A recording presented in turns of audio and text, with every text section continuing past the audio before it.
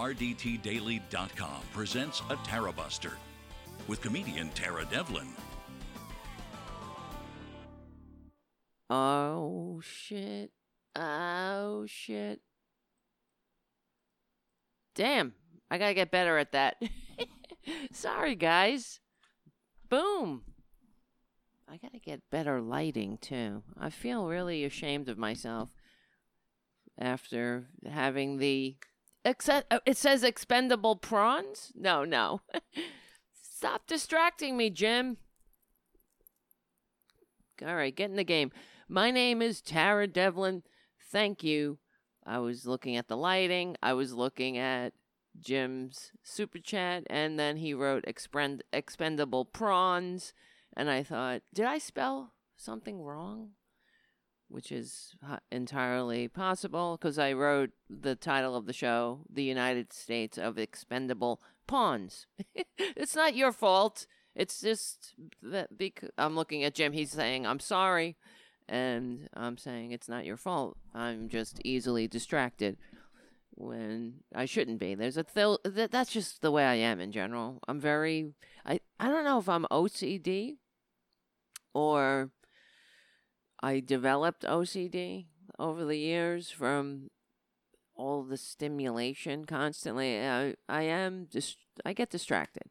I do. But I think it's kind of, I can really go down rabbit holes. And I guess that's why the show works in a way. I'm able to talk and, really we should call the show Tangents sometimes, right? Because I can go on a tangent about something.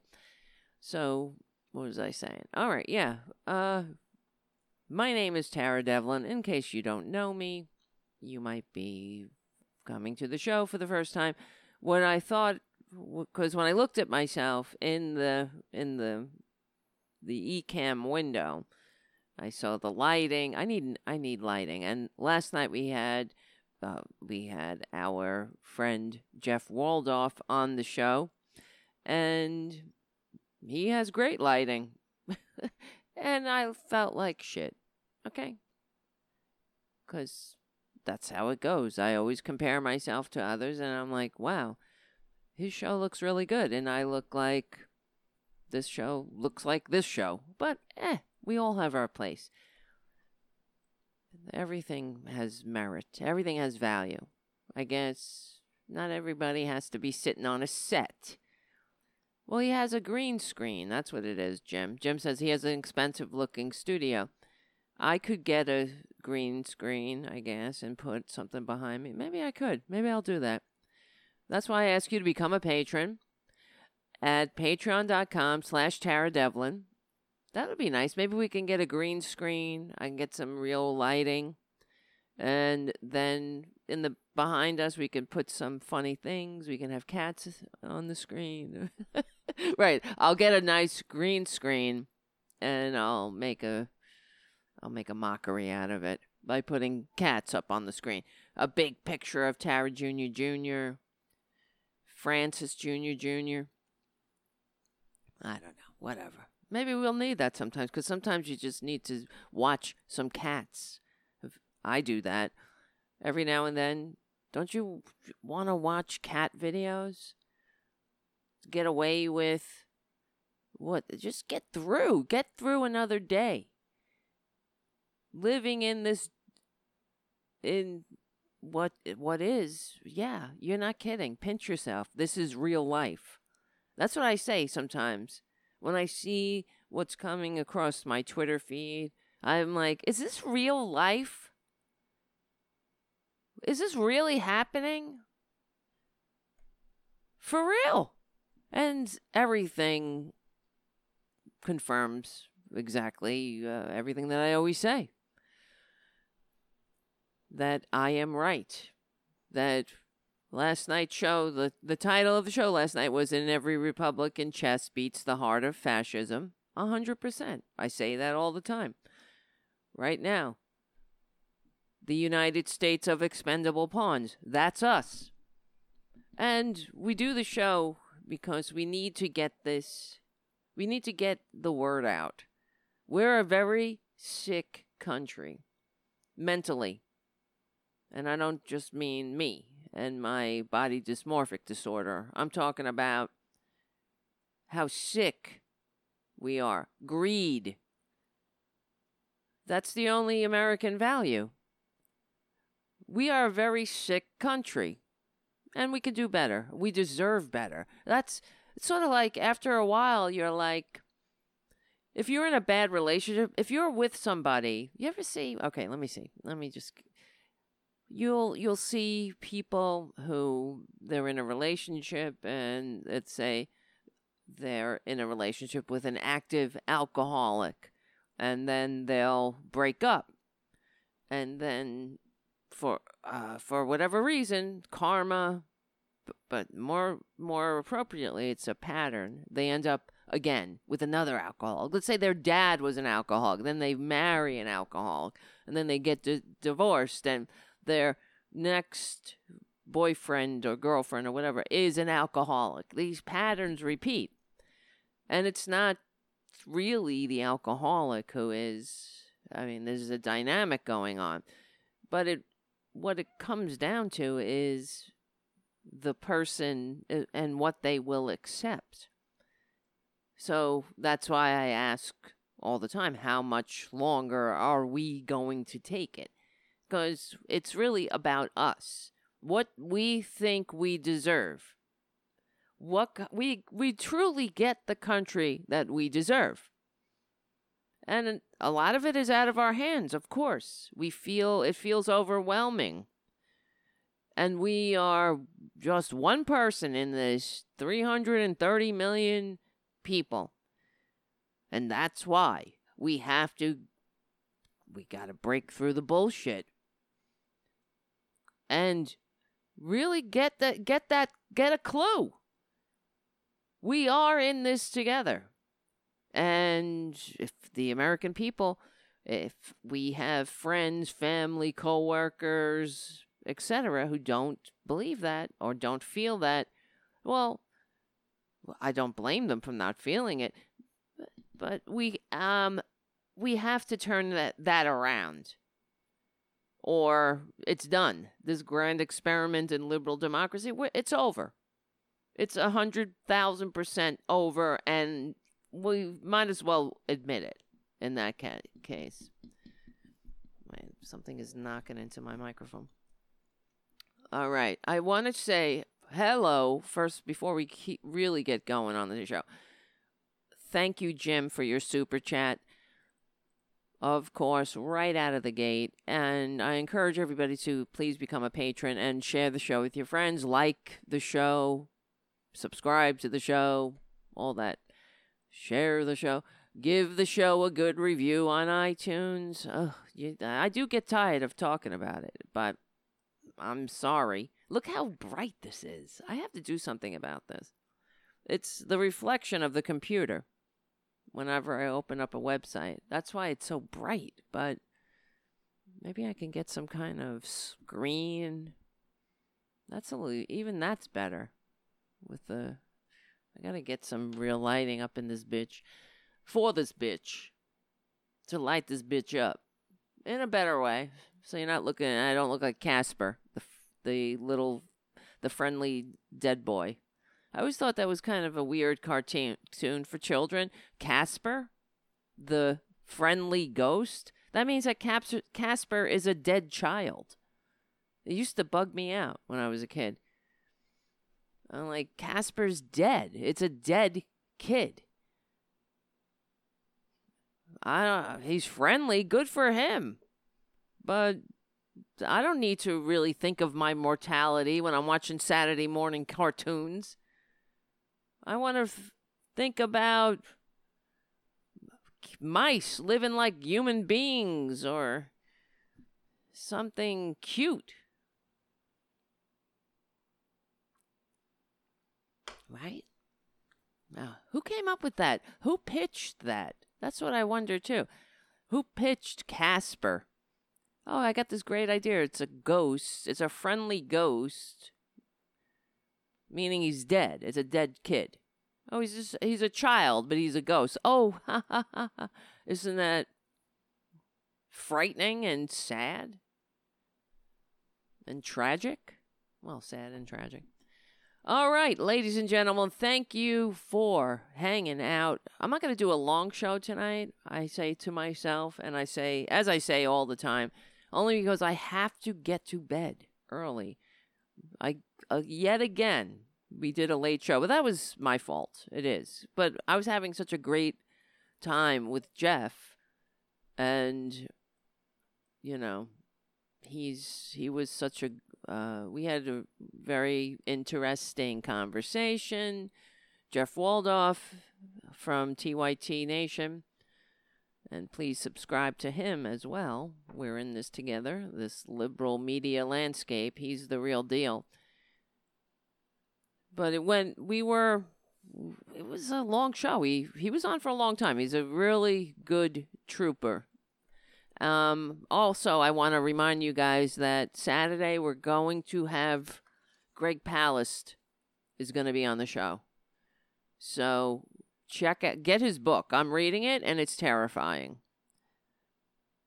We have to, this is the truth. We got to stop these Republicans from stealing another election. How much longer? That's the other thing. How much longer are we going to allow them to illegitimately squat in the halls of power despite receiving fewer votes? This is how sick this country is.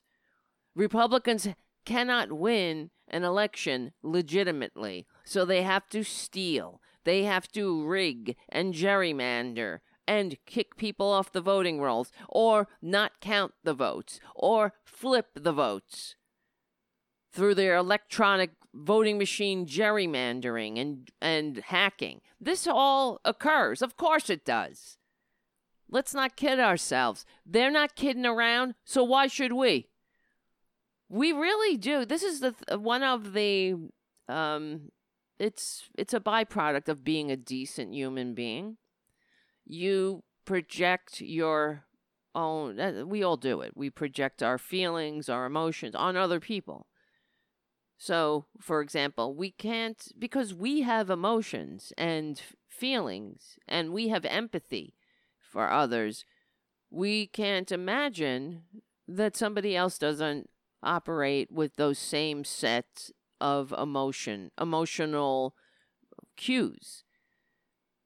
Mother Nature programmed human beings with empathy so we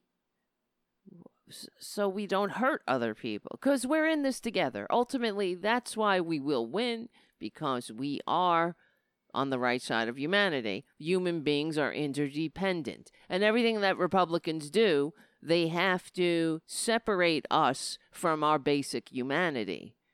They want us to be selfish, as they are.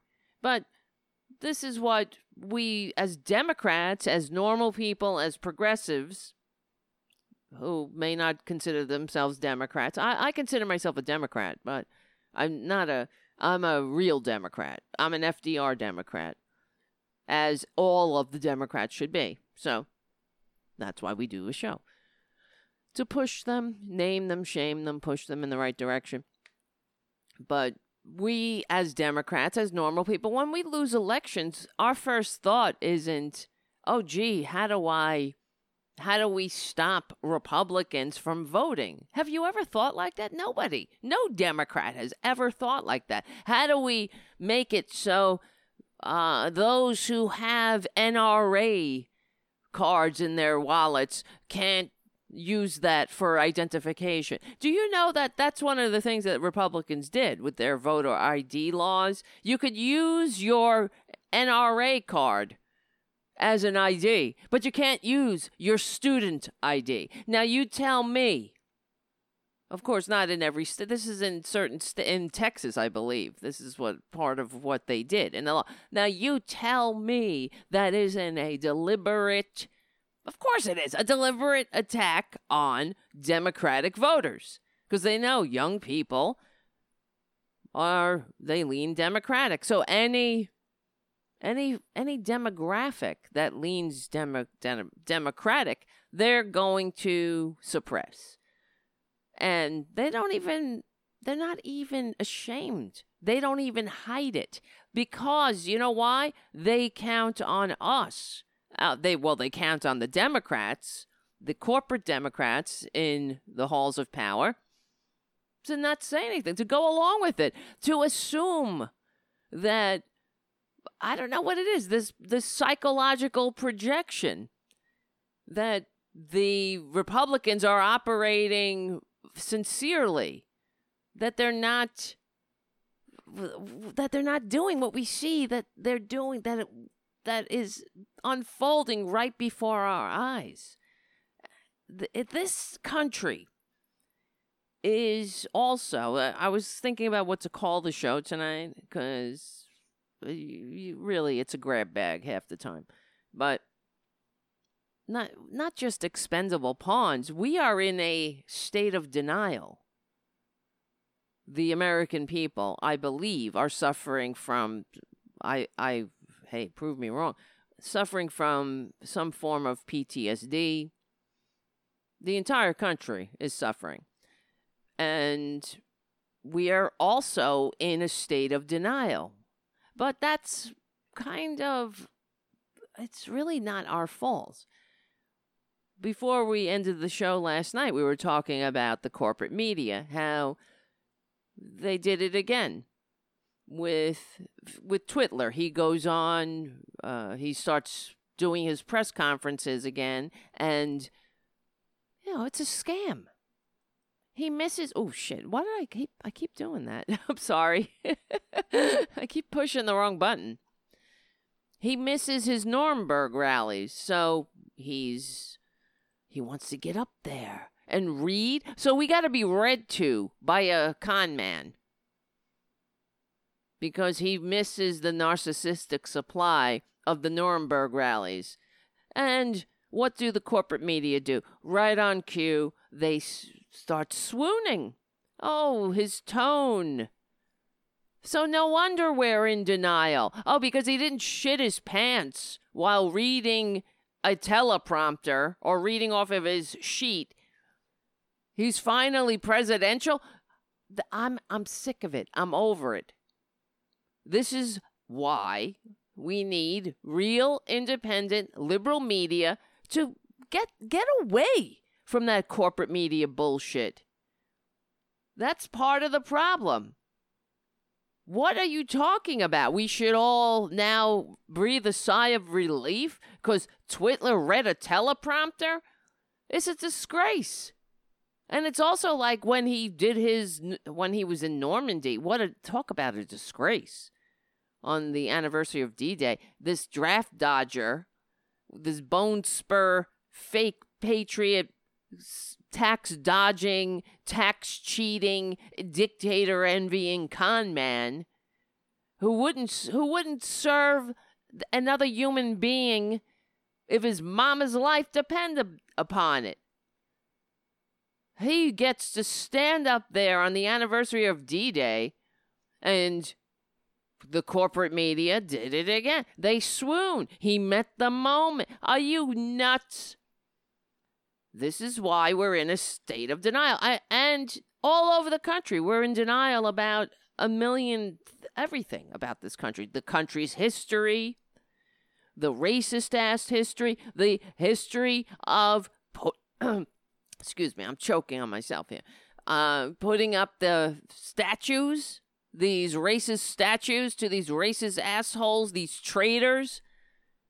What country puts up statues to traitors and then tells themselves and each other a fictional fairy tale about it? No, they weren't put up there to celebrate heritage. It was put there to suppress other human beings, to tell the other people that you share the planet with to get in their place, to don't even think about having or demanding a seat at the table. That's why they were put up. We have to be better than this. Not everybody, it really is true. Not everyone has any interest in functioning or really having a free democratic society. That's why we got to talk about it, and we have to call them out, and we have to continuously push and not back down, because we are on the right side of history, the right side of democracy, and we don't have to apologize for it either. Think about what's going on all over the country. What's going on in Portland with the fascist Gestapo police force. And where's the Republicans now?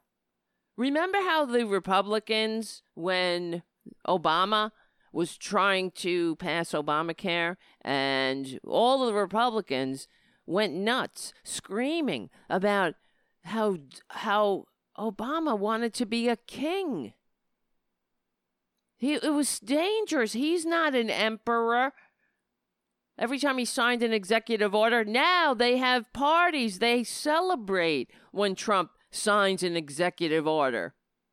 And he shows it to everybody. This is an opportunity of all, just because, all right, the only good thing that's going on here in the country right now is that we have the possibility of waking the F up.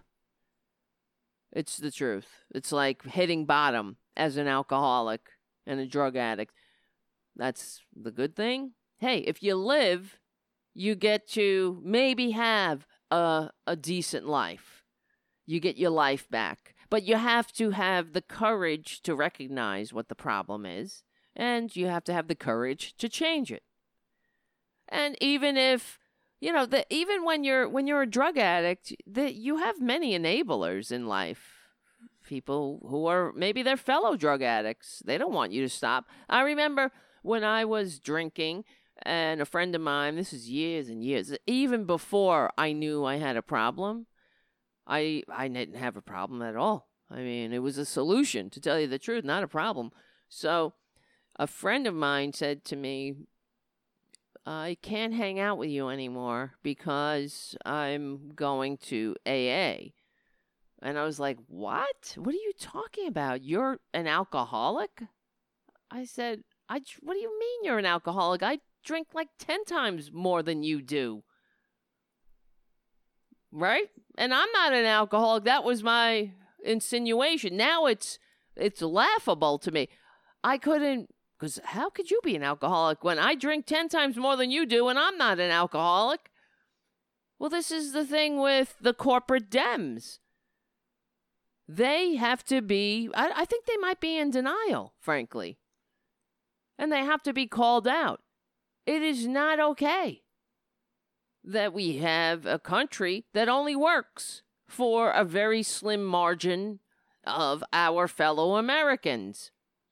And one of the statistics we repeat on the show all the time is how the middle class is now below 50% of the population. I just was on Twitter and CNBC, something came across CNBC, and I'm a little suspect. And it said that the middle class is now 52% of the population. And I just was like, how is that even possible? 52%. We have been sinking down for years. What is the definition of middle class? If now it's 52, we should be happy it's 52%, or however they're calculating it. But that's not a functioning democratic republic, even if it is 52%. But I have to dig deeper because I didn't really, I just saw the headline, and then I Googled the middle class, and I saw other articles saying that the middle class is below 50% of the population, and it's been going down. We have been sinking lower on the ladder for years. And what's changed? Nothing. In fact, it's gotten worse. The tax codes, the kiss up, kick down GOP tax scam has done nothing but exacerbate the income disparity and upward immobility. So we'll get into that as soon as I find out more about it. But before oh, yes, I forgot to tell everybody. Tonight's show is brought to us by, wait a minute, Daisy. Thank you, Daisy, for becoming a patron, for taking that extra step, for going to patreon.com/Tara Devlin and becoming a patron. Because we cannot do it without you, and I want to keep doing it and keep growing and keep the show going and keep the show growing. So thank you. I need to get some better applause, and also let's review the latest patrons. Camille, thank you for becoming a patron, and Mark and Kathleen Hartsky, thank you. I know that you are longtime listeners. I appreciate your everything, your support. Andrew, thank you. Thank you for becoming a patron. Thank you, Darius. Who else we got here on the list? Roger. Thank you for becoming a patron, Roger. Thank you, Verdant Square Network. Thank you, Eric and Brendan and Frank and John C. and Laura and Sam and Lori. Thank you all. And who else? G. Miller. Well, it doesn't matter. Linnell, John T., and then another John. My father's name. Thank you. All right. And also, thank you, RY, on the chat for your super chat. And, of course, Jim always coming in. He pays the cover charge. He brings the receipts himself. Thank you. All you guys, let's see. I want to say, I see some new faces, or new names at least, on the chat. If you're anywhere else, if you're watching on Facebook or on Twitter, you guys come on over to the YouTube channel at youtube.com/C4channel/RDT Daily Media. Or you can just Google Tara Buster YouTube. You'll probably find it there as well. And come and hang out with us on the YouTube chat. That's where that's where most people are hanging out. You can also join our Discord page to share stuff in between shows and we are really building a community. So, yeah, please join in. I'd like to see pictures of your pets. You can share your vacation photos. Everything else. Articles. Oh my God, you know what else? I got to show you something amazing. We're going to have GIFs. Not GIFs. Well, not GIFs. What? They're not called GIFs. Like emojis. Little icon emojis. Comfy socks on the Discord. Now, I'm forgetting who Comfy Socks is in real life. I hate to tell you, Comfy. I get confused when everybody has all these different names. Because we have Sin City, Patricia. I think Patricia. Is that you, Patricia, Comfy Socks? Who are you on Discord? Now I'm getting confused. I wish everybody had the same name. Just have a name. Instead of all these fake names. How am I supposed to remember all these names? Well, anyway, something great. Oh my God, let me show you. Wait a minute. Look at that. Little Francis Jr. emoji. That is being created. Custom emoji. These will be debuting sometime soon. There'll be other emojis, Tara Jr. emojis. Tara Senior emojis, I guess. That'll be fun. All right, whatever. Nobody cares. Nobody cares about me. What are you going to do? No, I'm sorry. That's bad. All right. My stinking thinking. Isn't it amazing? So cute, right? Greg says, it looks just like who? It looks like, Greg said it looked like me. That Francis Jr. emoji. But he thinks everything looks like me. I think Greg, you need to reel it in, honey. All right, let's keep going here. No, Greg, I really I'm honored. I appreciate your support. I mean, yeah, what are you gonna do? I'm a lesbian. What's gonna happen here? You know what I'm saying? Let's get real. But I get it. I know what it feels like. All right, let me see. All right. Couple of things. You know what's going on. We're on the precipice of the second Republican Great Depression. And what's so disgusting to me, well, the only good thing that might happen with the Republicans is that the American people, just like what happened after the first Republican Great Depression, that the American people will not forget. So this is why the Democrats, the DLC Democrats, they got to get a grip themselves, and they have to stop pretending that the Republican Party is a legitimate political party. They are not. They are a greed-centered death cult. Prove me wrong. That's what I need to do. I'll set up a booth as soon as we open up after coronavirus is over. I'll set up a booth. The Republican Party is a greed-centered death cult. Prove me wrong. Show me when and where, whenever the Republican Party what have they done for the American people? Every time they get their filthy, disgusting, greedy, fascist fingers around the neck of power, they squeeze the life out of the American people. People die, suicide rates go up, and money flows to the top. It goes from the bottom to the top. They suck profit from our miseries, from our labor, from our lives. These people are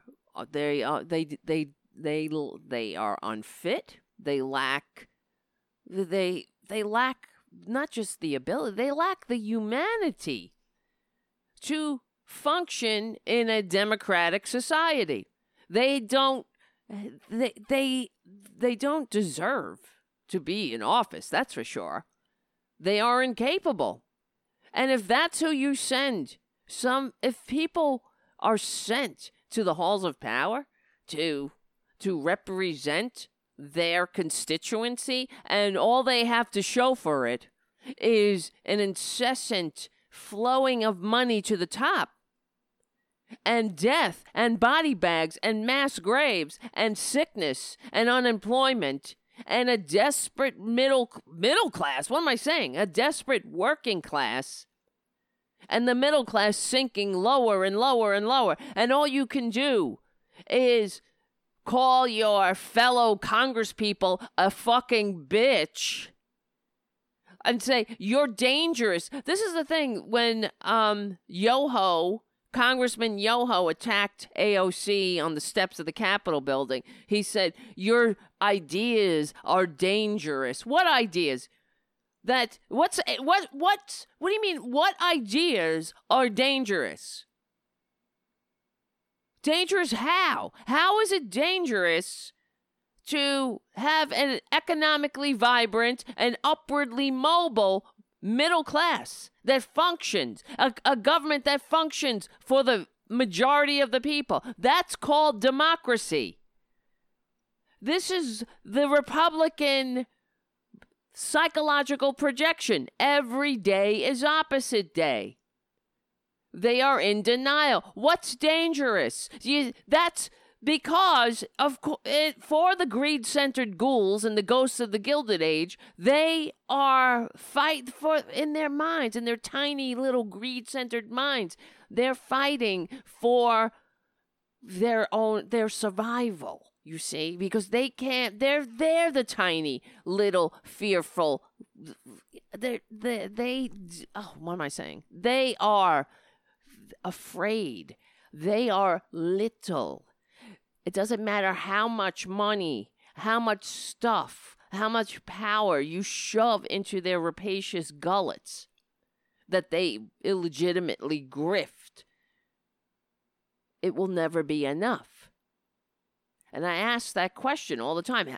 How much longer are we going to take it? But how much do they want? I ask. And of course, when I speak to Bob Kincaid, we talk about this all the time. How much do they want? You know the answer. They want it all. That's it. That's the answer.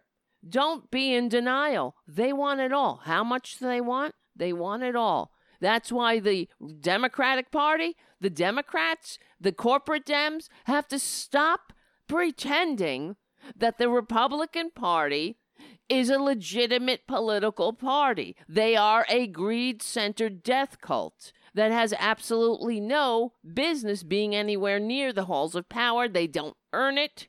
They're not a majority party. They don't represent the majority of the American people, even when you separate it out. First of all, they don't receive the most votes. We know that. Even when they are in the majority, when they were in the majority in the House, they, in fact, the Democratic Party, the Democrats received over 1 million more votes in the election, and they were in the minority still. It's a result of gerrymandering and voter suppression. I mean, really. Well, not voter suppression in that case, but, well, yes, of course they have suppressed the vote. But it only goes to show you that how many more millions of people's votes weren't counted. This is not a center-right nation. Don't ever believe it. It is not. They may think they are. It may be a racist-ass nation, that's for sure. That's why they are easily duped. The American people, they're easily played by a con man. All he's got to do is tickle those racist funny bones, and these idiots, they goose step right in line. But we're in the majority, even when we are in the minority. That's why it's bullshit. And that's why the damn Democrats, the corporate Dems, the Nancy Pelosi's of the world, need to stop doing the Republican bidding for them and legitimizing them. If the shoe was on the other foot, what do you think the Republicans would be doing? They'd be screaming from high to high heaven that the Democrats received fewer votes, right? Come on. They don't represent the same amount of people. I mean, look at AOC. Let's see. AOC represents the 14th district. How many people? I wonder if I could find this answer. How many people in the 14th district? I live here. There's a lot of people. I haven't counted them, but let's see. AOC population 706,444 people. All right, let's see. Mitch McConnell. Well, he's a senator, but it's Kentucky. How many people in Kentucky.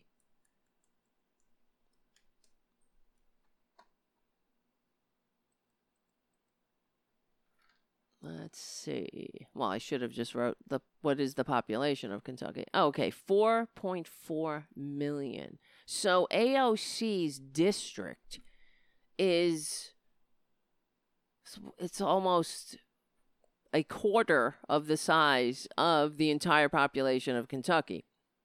Just almost. A little like 1/5 of the size of Kentucky. Now, you tell me, Mitch McConnell and all these, what about the House of Representatives? What about Yoho's district? And plus, when you add up, let's say, the Squad, how many people do they represent in general? You know the point I'm trying to make is that put together, the Republican Party, they represent a minority of the people in general. As Twitler, I mean, he received fewer votes. This is why, on top of everything else that sucks in this country, that is broken, and that is designed to keep the entrenched power structure and in the catbird seat of power, the Electoral College is completely outdated. It also is the remnant of the racist-ass history of this country, and if we really want to evolve, we have to get rid of it. There is no reason why we need to be under the thumb of Mitch effing McConnell. And Kentucky? Kentucky. Of all of the states in the United States, whoever said, let's say that right now there's somebody living in Italy. They say, oh, well, before I die, I want to see, what, the moon over the meth lab in Kentucky? No, honey. They say, I want to go to New York. I want to see the skyline of New York. I want to see California. I want to see the Pacific Ocean. I want to go to the Statue of Liberty. I want to... Well, not anymore. Nobody wants us here. We can't go anywhere. The entire world has shut its doors to this filthy people that we are. The dying American experiment. Are we great yet? Now imagine, let me ask you guys. We know this. We play this game a lot. Oh, and thank you, Terry, for your super chat. Let me play. I'm sure you've seen it. It's been all over the media today. Twitler's cognitive test. Him boasting about the cognitive test that he took. It was a really hard test. It's really pathetic. Imagine. Let's play the game, though. And like I tweeted it out earlier today, let's play the game, What If Obama? We really need an Obama impersonator to do this. To hammer it home. To recreate Twitler's anything. A press conference. An interview. A Fox News interview. A Hannity interview. Just to highlight the white privilege. For one thing, it really is. Imagine Obama. Imagine a woman. Imagine anybody who isn't a big, disgusting, greed-centered white doltard. Acting and behaving. Imagine what the Republicans would say if Barack Obama got out there and said, I aced my cognitive test. It was really hard. And not everybody could do that. They were amazed. He said, how did you do that? They asked. Really? How did you do that? Yeah, nobody can say, what did he say? People, person, man, no, person, woman, man, camera, television. How'd you do that? And this is why. Now we're going to discuss Twitler's tone Let's go back to his tone. How do you think it is? He really rose to the moment? Corporate media? Let's listen to Twitler and imagine Obama. I said to the doctor, it was Dr. Ronnie Jackson, I said, is there some kind of a test, an acuity test? And he said there actually is, and he named it, whatever it might be. And it was 30 or 35 questions. The first questions are very easy. The last questions are much more difficult, like a memory question. It's like you'll go person, woman, man, camera, TV. So they say, could you repeat that? So I said, yeah. So it's person, woman. That's how you know he failed immediately. Can you repeat that? Yeah. Okay, you passed. That's like when I was a kid, I had Spanish class, and I had to write a sentence in Spanish again and again. I was like in the 2nd grade or something. I was young. And I had just learned about ditto marks. You know, ditto. So I wrote the sentence one time, and I went and I made ditto all down the page. But you know what? I have to tell you, I was being very sincere. I didn't do that as a way to get out of it. I really thought that it was a legitimate thing to write the ditto marks on a sentence, from a sentence I had to repeat, that I had to write. And the teacher gave me a star anyway. Isn't that nice? I think about that, because I was like, obviously I deserved an F, but I think he saw that I was really sincere.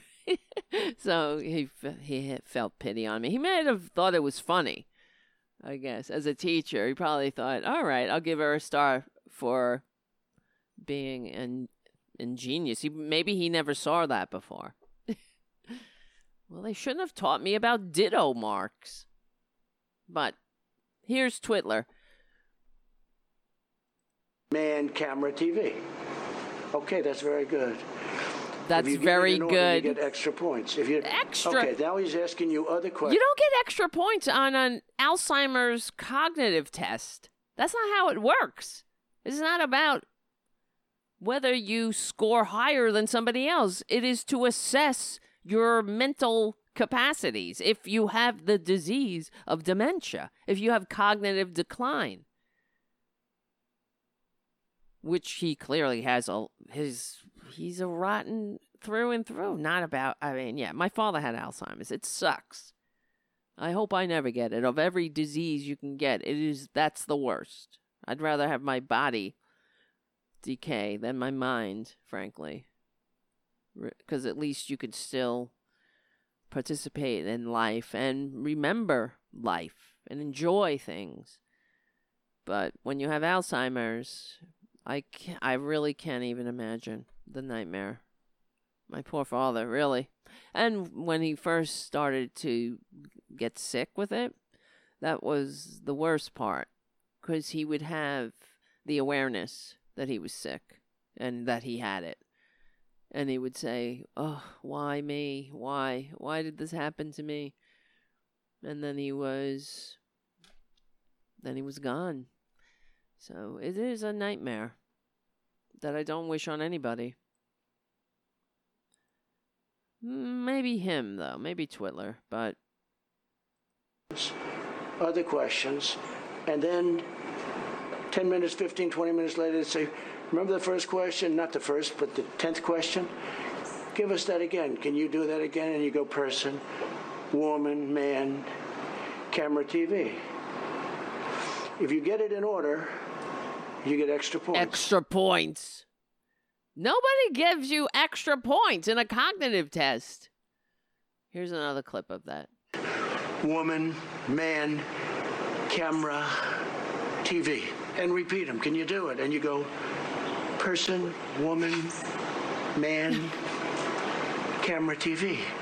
They say, that's amazing. That's amazing. I do it because That's amazing. How did you do that? If that's amazing, we have really sunk low. The bar, forget the bar. We're under the table. How'd you do that? How did we put a man on the moon without this doltard and his very good brain? How did you do that? I do it because I have like a good memory, because I'm cognitively there. I'm cognitively there. Keep repeating it. And the fact that he is continuously harping on it goes to show you that he's not cognitively there. And how much longer? What's wrong with us? I gotta ask. Really, what is wrong with us? And well, it's not us. What's wrong with the corporate media that they have to play along? And what's wrong with the DLC Democrats that they got to play along? That they have to say, I'm going to reach across the aisle to these scumbags and work with them. The ones who put that doltard in the catbird seat of power. The ones who made him their standard bearer. They deserve to be a minority party permanently. That's all they can handle. If you want a functioning society, you don't put conservatives in charge. That's just the bottom line. All over the world, look at history. Show me a conservative country that is working, where the people are happy, where the middle class, where there is a middle class, where you're upwardly mobile, where you're not starving and hungry and at each other's throats. Show me. I've looked. I want to know. I'm all about history. I want to learn if there is a conservative country. You see, that's the difference, too, between conservatives and normal people. Because when normal people get new information, they adjust their ideology. So if somebody came to me and they were like, oh, look at this. You see the GOP tax scam, the way they funneled, even though the United States, the gap between rich and poor is wider than it was in ancient Rome, and the Republicans, as soon as they had a majority in every branch of government, they used it to funnel even more money to the top and increase the gap between rich and poor, making this a non-functioning democracy, by the way. But if somebody came to us and they showed us the receipts and they said, hey, look at this, the GOP tax scam funneling more money or allowing the rich to avoid paying taxes and funneling more money to the top really does trickle down on the serfs. And look at this. Funneling all the money to the top creates this amazing shared prosperity for all, where there really is an economically vibrant working class. Guess what? We would all be for it. I'd be like, fine. But it doesn't. It does not work. And they know that. Like last night on the show when Jeff Waldorf, he corrected me. He correctly corrected me. Because he said that they are doing it as planned. They know what they're doing. They're not, and of course, yes, of course. This isn't an accident. We didn't get here like a bunch of Mr. Magoo's bumbling into income disparity and upward immobility. That's the point. They did it because they don't want an economically vibrant working class. They don't like an uppity working class. The rich have never liked an uppity working class. We know. If they could, you look through the history of Western civilization. We have weekends. We have 8-hour workdays. These are modern inventions. They didn't come about because the rich felt like trickling it on us. They were hard-won, hard-fought battles where people died. But before that happened, it was the American people, and people all over the world, saying, enough is enough. How much more? And they unified and demanded. Nothing comes without a demand. You would have, before any kind of labor laws, you had to work every goddamn day. Every day. Famously, the Triangle Shirtwaist Factory, that became known as the Triangle Shirtwaist Factory Fire, had a sign up, if you don't come in on Sunday, don't come in on Monday. That became sort of I don't know, maybe people don't know about this now. Younger people probably don't, but the labor movement, that sign would be repeated and it would hang in union halls to remind the union workers of their history, just where we came from. And it wasn't, if you don't come in on Sunday, don't come in on Monday, because people wanted to go to church. But the Triangle Shirtwaist Factory, like the entire working America at the time, there were no labor standards or labor laws or labor protections. So what it meant was, you want to go to church on Sunday? If you don't come in on Sunday, then don't bother coming in on Monday because you're fired. So these people worked every single day. And they worked basically chained to their desks. That's why they died. They had been locked in. Because the management didn't want them to steal some swatches.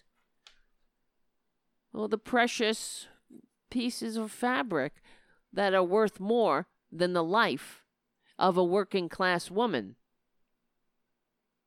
You better believe it. That's how it was. And guess what? That's how it can be again. If we're not careful. If the capitalists could, they would bring back slavery. There's absolutely no doubt. They are bringing back debtors' prisons. These are things that were outlawed. But all over the country, I'm reading articles about people being put in jail. Not being able to pay. Let me see. Let me just look this up. I'll show you.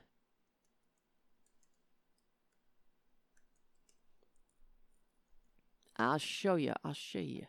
Debtors' prisons. Here's from the ACLU. Nearly 2 centuries ago, the U.S. formally abolished the incarceration of people who failed to pay off debts. Yet, recent years have witnessed the rise of modern-day debtors' prisons. The arrest and jailing of poor people for failure to pay legal debts that they could never hope to afford, through criminal justice procedures that violate their most basic rights. Basic rights? Forget it. You're nothing. You understand? They hate you. They want you. If you just look at what's going on in this country. The economy in general, the American people themselves, and this is why we do the show, and I ask you to support the show too, because we really need to change the paradigm here. What is the reason of an economy? What's the meaning of an economy? Why? Why have an economy? Why do we have one? Is it to make the rich richer? Or is it to ensure that everybody can have a life, can enjoy their life, have a decent, a living wage, days off, vacations, retirement security? That has to be the reason people get out of bed in the morning. You see what's going on, though. Everything they're talking about, well, we see it happening all the time. The automation, that goes to show you they don't want you. You are nothing. People are nothing in capitalism. So capitalism without regulation is abominable. It is not a democratic system. It is more akin to the kind of system the founders rebelled against. That's why Republicans, conservatives, and these the CEOs in these most profitable corporations in the history of the world, they don't want unions.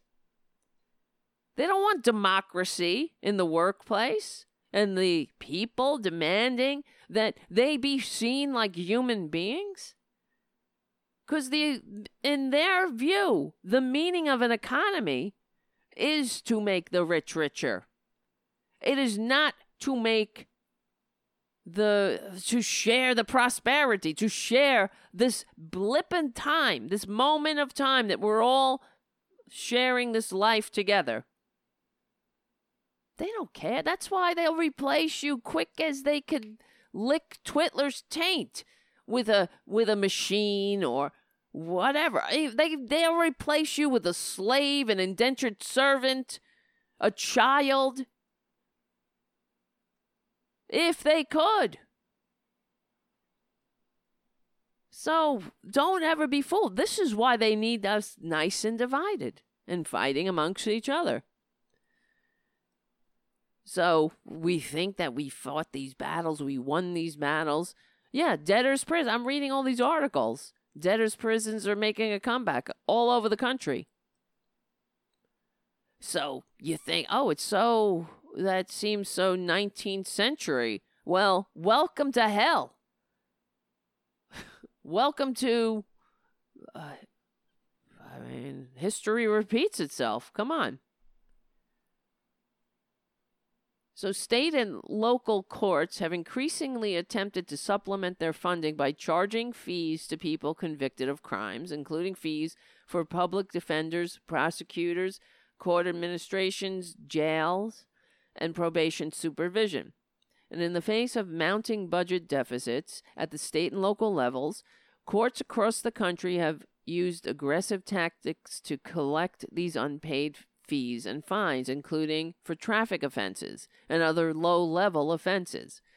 These courts have ordered the arrest and jailing of people who fall behind on their payments without affording any hearings to determine an individual's ability to pay or offering alternatives to payment, such as community service.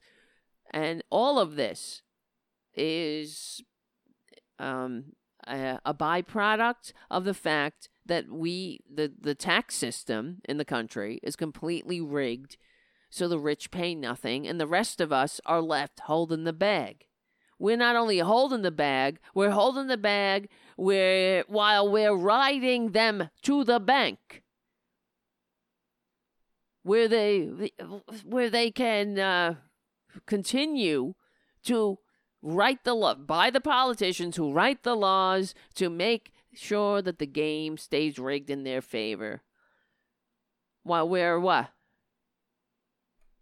Fighting about, I don't know, Antifa? It's so unbelievable, the stupidity and the hypocrisy, really. If Republicans, as we were saying yesterday when Jeff was on the show, Jeff Waldorf, if Republicans, if they were not so hypocritical, I might understand. But even now, when Twitler is so over his head, this is the privileged prince, the con man, a friggin', oh my God, the worst human being on the planet who had everything handed to him. Talk about a taker. You know, they talk about makers and takers. There is no greater taker than that parasite, that Twitler. He's the biggest taker that ever squatted in the who's ever inflicted on this goddamn country. And I do mean goddamned. We are goddamned until that day comes where we are capable of facing ourselves and looking ourselves in the mirror and taking our history, good and bad, and understanding the history and having the maturity, the determined maturity to create a system that works for all, to not be hypocritical in that sense. But we're such unabashed hypocrites through and through. How could we really actualize the ideology in the founding documents? We can't face ourselves. We can't even face our racist history. So we have to, what has to happen? They're not going to do it. Mitch McConnell's not going to do it. He's there to ensure that the game is rigged. Because it's working out well for him. He's rich. The entire House, they're completely out of touch with the American people. We have more millionaires. That's supposed to be the people's house. Well, if the majority of the people are millionaires, I don't think so. Not even close. And these filthy Republicans are trying right now. This is how much they hate you. Right now, the American people who are getting an extra $600, the unemployed created by Republican ineptitude. This is a choice here. It's an all-out it's a demonstration of how completely inept the Republican Party are. And it's just like in the first Republican Great Depression when they did nothing to remedy the failures that they helped create. Kicking people out of their homes. They helped that. They helped the party, the Roaring Twenties. It was working out well for the rich. But they did nothing. When it all came, the chickens came home to roost. This is what Republicans do. They don't care. They don't have the ability to do anything but allow everything to, one day it'll just disappear like a miracle. That's their idea. You get it? That's the best they got. One day it'll just disappear. That's their plan. Imagine Obama saying something like that. Or a woman, anyone. Imagine AOC saying something like that. What do you think the Republicans would do? This is why I can't stand them. And why we do the show. You're not hearing this on the corporate media. They're not. They I don't know, half of them are all, they're fine, I guess, because they're in the ivory tower. I don't know. Who the hell knows? It's bizarre to me. How much in denial. Maybe that's just a human thing. Really, who knows? But the American people. So right now on Common Dreams, here's an article posted on Common Dreams called "Showing Contempt for the American People, GOP Floats Slashing Boosted Unemployment Benefits or Payments to $100 per week." You want to see this economy go immediately into the third Republican Great Depression? Do that, Twitler and Republicans. This is how much they hate you. You get it? They don't have an interest. You got family, you want to keep a roof over your head? Oh, well. You're nobody to them. They don't care if you're starving. They don't care what happens. As long as they're okay, they're fine. Their donors are fine.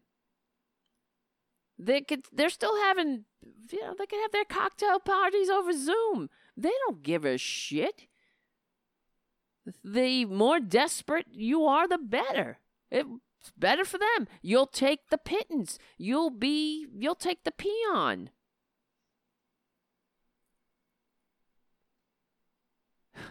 Unbelievable. Senate Republicans are wildly out of touch with reality. Seriously, just $400 a month, cutting monthly income for 30 million families by $2,000 would cost the country millions of jobs.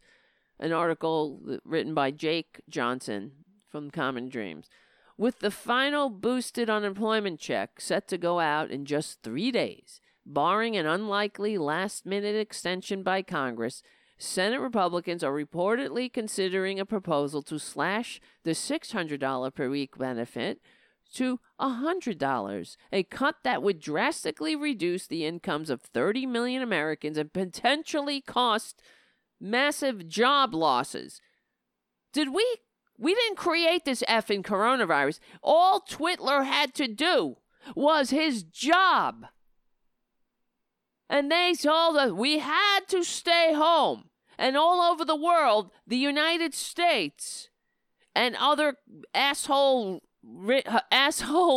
countries like Brazil, we're the only countries that are having this massive unemployment problem. All they had to do was take up the salaries like they did in England and have the federal government pay people's salaries. Not here, though, because they're too busy sucking Twitler's taint and begging goddamn, I don't know, Sheldon Adelson for a trickle. These scums. First reported by CNBC on Wednesday, the Republican proposal comes as a progressive advocacy group, Democratic lawmakers and economists, warning of devastating consequences of letting the enhanced unemployment payments expire at the end of the month. The Republican plan would pay out the $100 a week boost through the end of the year. Oh, thank you, my lord. Can I have another? It's like Oliver Twist out here. But that's what they want. You get it, guys? That's what they want. They want it to be like Charles Dickens. These fuckers, I can't take it. Guess what? Even if you have a job, they cut those $600 payments. Everything. This whole country's going into a depression. Quick as you can say, make America great again. Because those people who are getting the $600, that's keeping the economy going. They get to spend that economy in the economy. They buy things. They pay their rent. It's all connected. Just like we're all connected through this coronavirus. One person wanted to eat some meat. And now the whole world is sick. So, yeah, we're all connected. Fuckers. Oh my God, I'm sorry. I know I say I'm not going to curse. Unbelievable. It makes me want to, I need some anger management. I do. I need to do something. The $600 a week benefit increase technically expires on July 31st, a Friday. But because states pay unemployment benefits on Saturdays or Sundays, the last enhanced payments are set to go out on July 25th and 26th. Talks over the next COVID-19 stimulus package are expected to stretch into August, meaning unemployment benefits will likely revert to pre-pandemic levels, which averaged around $370 a week nationwide for at least one payment cycle, at least. Sparking warnings of a major housing crisis, expiration of the supercharged unemployment benefits, is set to coincide with an end of an eviction moratorium, shielding more than 20. I'm sorry, I can't. Something wrong with me. Maybe I'm dyslexic. Shielding more than 12 million people who live in homes with federally backed mortgages.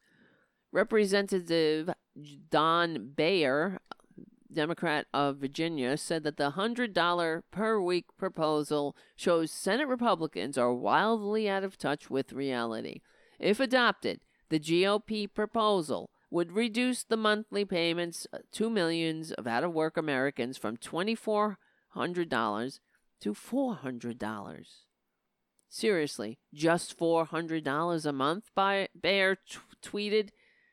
Cutting monthly income for 30 million families by $2,000 would cost the country millions of jobs. Millions more, he means, because yet again, the jobs report came out and over 1 million Americans filed for unemployment. Yet again. Economic Policy Institute researcher Josh Bivens estimated that reducing the weekly unemployment insurance boost from 600 to 100 would cost the U.S. more than 4 million jobs over the next year. Both cruel and stupid, Bivens said. Negotiations over the next coronavirus stimulus package are still in flux as Republicans, Democrats, and the White House remain miles apart on key issues, including the unemployment boost.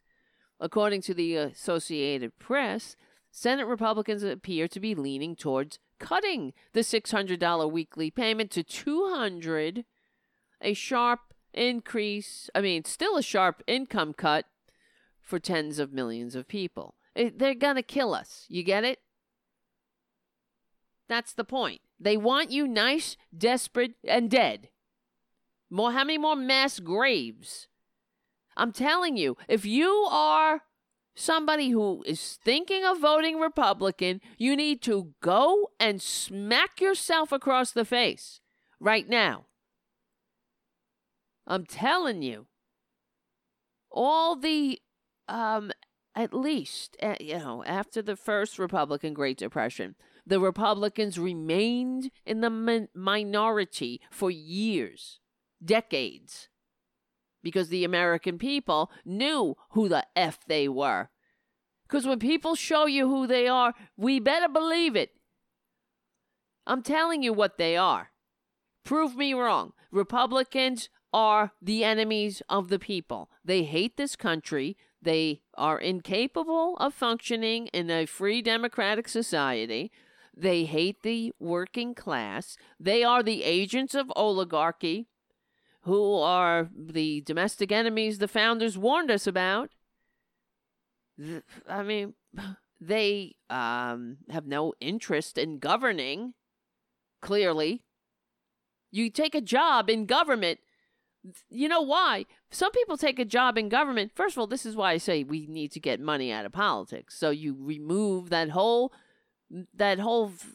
bribery thing. So get that just get it out. Then it's not an issue anymore. Stop tempting people with bribes. But Republicans don't get into government to handle a crisis. Do you understand? It's not like some people want to serve. They're not there to serve. They're there to serve themselves and those like them. They get into government like it's like the mob infiltrating the police force. It's like the mob bribing cops, or I don't know, the Church of Scientology infiltrating the IRS. That's what it's like. So they can manipulate, undermine, destroy the government that they pretend to love. That's why they have to put on all their big shows of patriotism when they don't know what it means. They hate the American people, and they especially hate people who want to become Americans. I don't know what's wrong with them either now that I'm thinking about it. Go to Canada. Why do you want to come here? I know Mexico is, you can't help it in a way because you're bordering. Jesus Christ, I feel bad.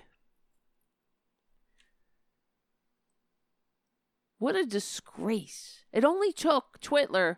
I mean, Republicans, they have always sucked. But it didn't take him long to destroy this country.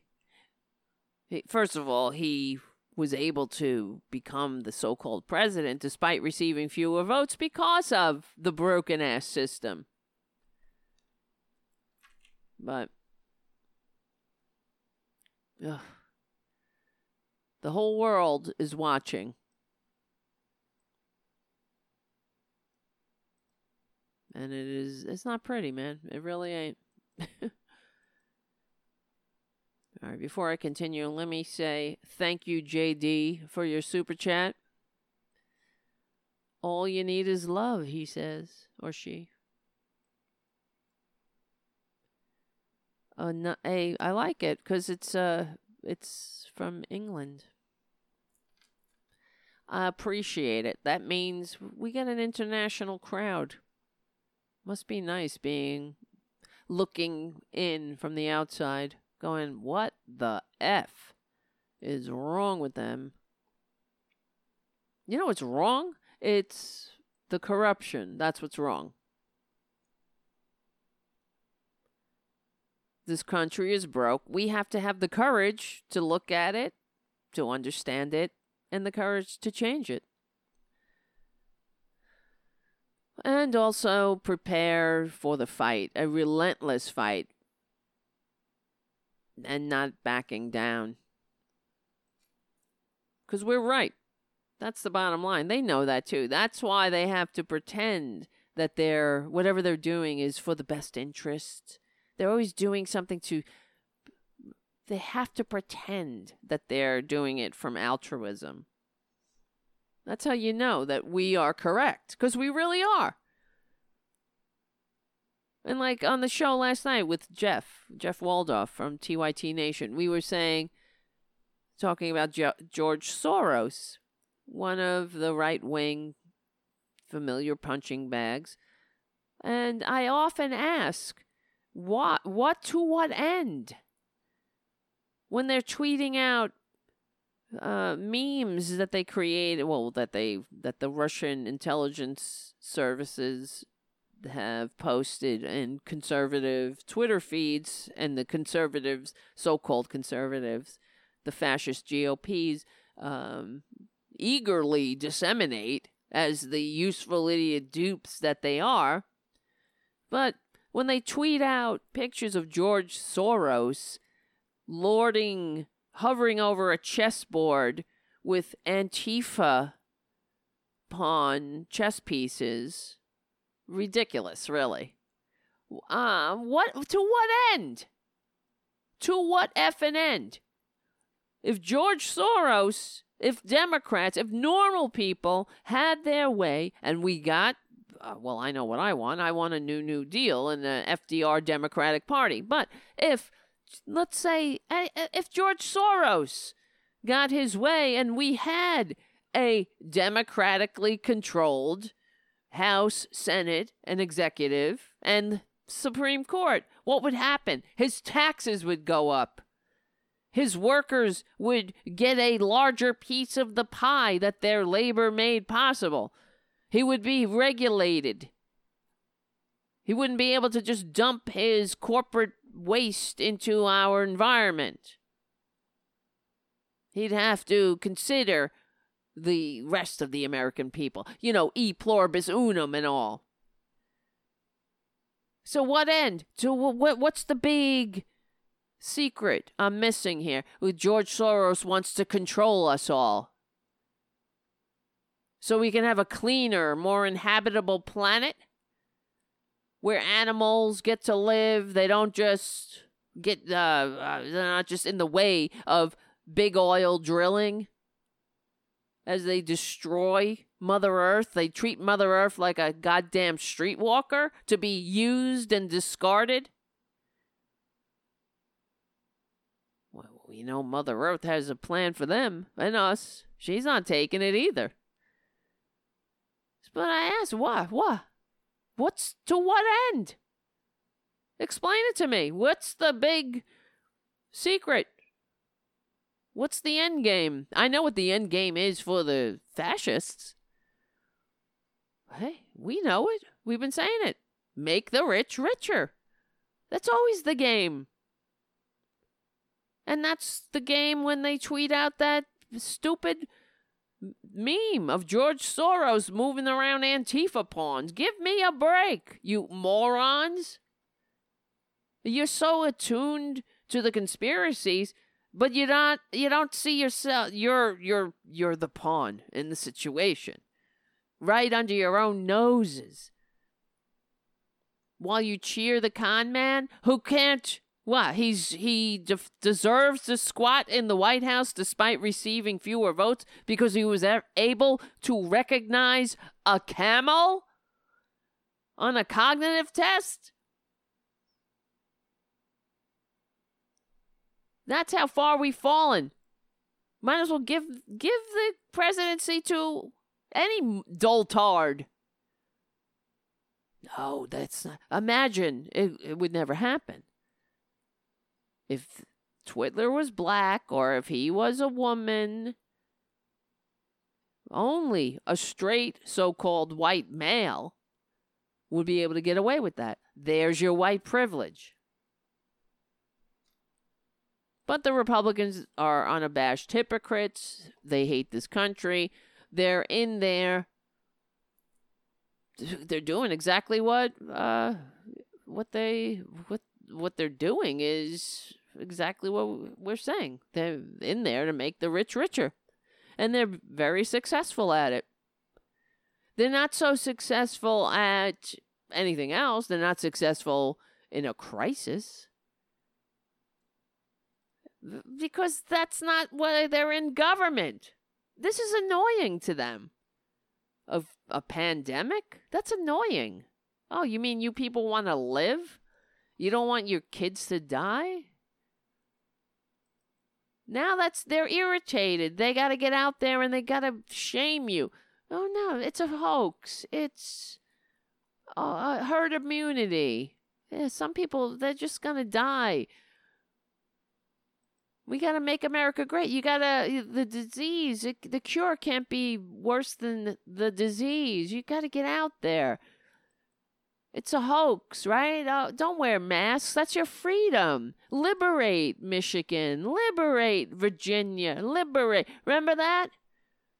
We could have been on the other side of the pandemic if the Republicans had any interest, if they had any respect for the American people in any way, shape, or form. A modicum, a sliver of respect. I tell you, that's why. They hate us. I'm telling you.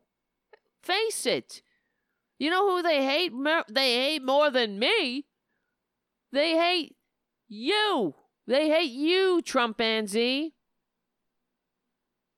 I'm not talking to the normal people who watch the show. I'm talking to some of the Trumpanzees who they stumbled in here on the way to Breitbart, and they want to call me a dyke or something. Fine. Guilty as charged, but I'm telling you, they hate you. Republicans hate you even more than they hate the normal people of this country because you're so easily played. They laugh at you. They have zero respect for you. How much respect do you have for people that you send out into a pandemic to die? You don't do that. It's just something that you respect and love. Yeah, you certainly don't do that to something that you fear. If they feared the American people, if they feared us rising up and saying, F you, we're not taking this shit, they wouldn't dare. But that goes to show you, they don't fear us. They don't respect us. They don't respect the Trumpanzees. That's why Twitler wanted his narcissistic supply, and he had his rally in spite of the coronavirus, and he didn't give a shit who was gonna die. Because you're nothing. You are grist for the mill. You are, you're, what did Ayn Rand say? Meat, fuel to be used by those who deserve it. That's how much the Republicans hate you, Trumpanzee. They want you to die. And even if you don't die, they want you to bring it home. Even if you're young enough. Because that's the other thing. He lies right to your face. Because he hates you. He knows. He counts on your stupidity. Just like he hates the dum-dums who he sold all those fake vitamins to, and all of the Trump University degrees. He hates you. You're nothing. You're a stupid mark. You're a mark. And I don't mean Mark Uncle Smokey, because he's smart. I'm talking about Mark, like a dupe. You're the target of a con man. And if you don't think that Trump is the con man, if you don't recognize him for what he is as a con man, you're the mark. That's how you can tell. People get fooled all the time by scams. It's very weird and sad. I get scams in my mailbox. You get scams. They exist. Every single day I get a call from a Chinese lady. There's this big Chinese lady scam going on. I guess for targeting Chinese people. Every day my phone rings with a local number and it's a Chinese person. And every day I block the phone. It's a well-known scam. I don't know what it is. Let me say Chinese scam call. Yeah, robocalls bombarding the U.S. are part of an international phone scam. But it makes money because some people will be fooled. They wouldn't do it otherwise. Here's from FBI. Well, I don't mean to go off on this tangent, but just because I mentioned that robocall.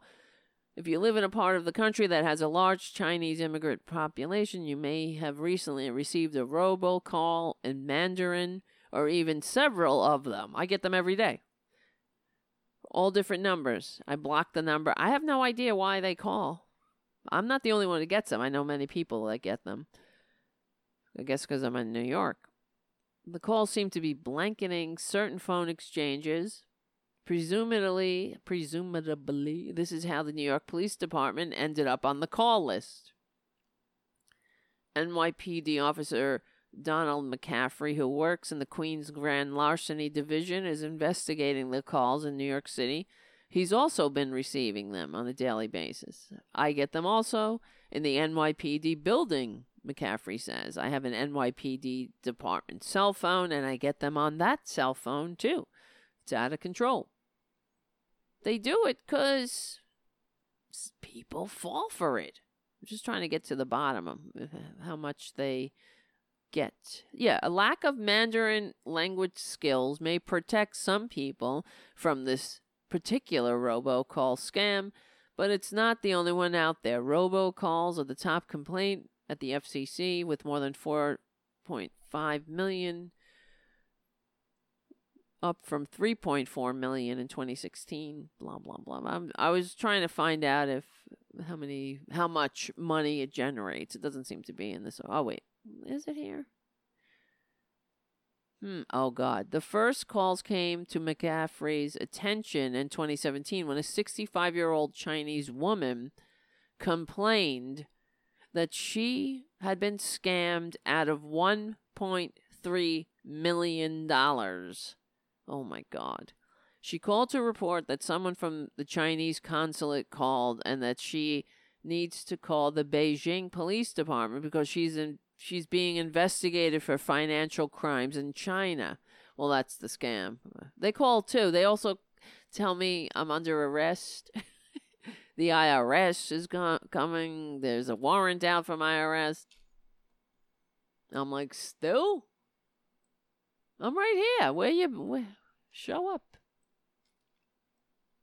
Let me see. Hold on a second. I'm just looking up an article. Yep. For example, all right, back what I was saying. Let me reiterate. They hate you. Republicans hate you. They don't not just hate you, it's worse than hate. It's also indifference. And it's disrespect ultimately because you're nothing. You're like you're a gnat buzzing around them. You're irritating. But you have no power. Otherwise, you see what's happening when the Black Lives Matter movement doesn't back down and all the legislators are taking a knee all over town trying to get everybody off their backs. You don't see, the Republicans don't do that. They're not doing that when it comes to legislation about making an economy that works for all. If they had any respect, not just respect, they don't even, you're nothing. If they considered you, the American people, the American worker, if they had any fear, a level of fear, a level of respect, a level of duty to the American people, they would never have passed the GOP tax scam. That's the first thing they do when they get power. The quickest they can do it, with the help of a tax cheating, draft dodging con man, is ensure that they can entrench an intergenerational aristocracy. And in the least upwardly mobile, with the widest income gap, when the rich are getting richer and we're on track to have the first trillionaire in 6 years, the Republicans, what they do with their power is make the rich richer, make them even more untouchable. Make the wealth even more concentrated and the upward immobility even more entrenched. You know what's this economy's missing? See, that's what they look around. They say, you know what? It's going great. We're doing fabulous. America is great because we are the least upwardly mobile. And those dumb sheeple, we finally destroyed their unions. We got them down to from 35% and below 7% now, down to 5%, depending on whether it's a public or private union. Could you imagine? Well, don't have to imagine. That's the reality. They did that. So they are doing great. And the Republicans looked around and they said, these people are nice and divided. They're nice and racist assholes, so they're fighting amongst each other like a bunch of dupes. And we have the richest, we got all these billionaires, and they're able to funnel money right into our campaigns using these super PACs, and nobody gets to know who the fuck they are. So we're doing great. We have more millionaires in the people's house than any time in American history. So, the wants and needs of working people are a statistically insignificant effect on government policy. So we're doing amazingly well. And you know what? The Mitch McConnell and the Republicans and their DLC Democratic enablers looked around. They said, you know what this amazing economy, this amazing kiss-up, kick-down economy is missing? It's missing an aristocracy. That's what we're missing. We're missing heirs and barons, and I don't mean Baron Trump, but close enough. We're missing the feudal system completely. We're missing being able to pass our fortunes on to our undeserving the takers in our families. We're missing being able to pass these fortunes on tax-free to them, just like in the merry old England that we rebelled against. So let's take our newfound power and ensure in this least upwardly mobile environment that we can make some intergenerational heirs. Isn't that great? Our aristocracy is once yet again entrenched. That's your USA crowd. USA. USA. And the idiots, the doltards, the Trumpanzee, the Nuremberg rally dupes, cheering with their red, white, and blue stupid looking pants. Their dummy, they're stupid eagles on their t-shirts. These colors don't run. You morons. You make it so goddamn easy. That's what's so embarrassing. When I look at you, I think I'm embarrassed for you because you make it so easy for them. At least we have actual patriots in the streets that are saying, no, we're not taking this shit. Those are the American heroes, the people who go out, who are fighting. In spite of, they're standing there getting beaten down by a fascist Gestapo goon. And they keep coming back. Oh, God. While you spread, go on Twitter and tweet out a meme of George Soros. Disgusting. These people. It's embarrassing. I'm really embarrassed for them. That's the way it is. All right. Thank you guys for your super chats. I didn't see any new ones, but I thank the old ones. Let's see. I want to say, I haven't seen you guys. Let me see. What? Peter on the chat. I seen an article today that said an 88-year-old woman hired a housekeeper. I don't know if they saw that as a failure of capitalism.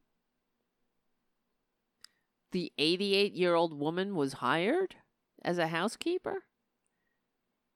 Or she hired a housekeeper?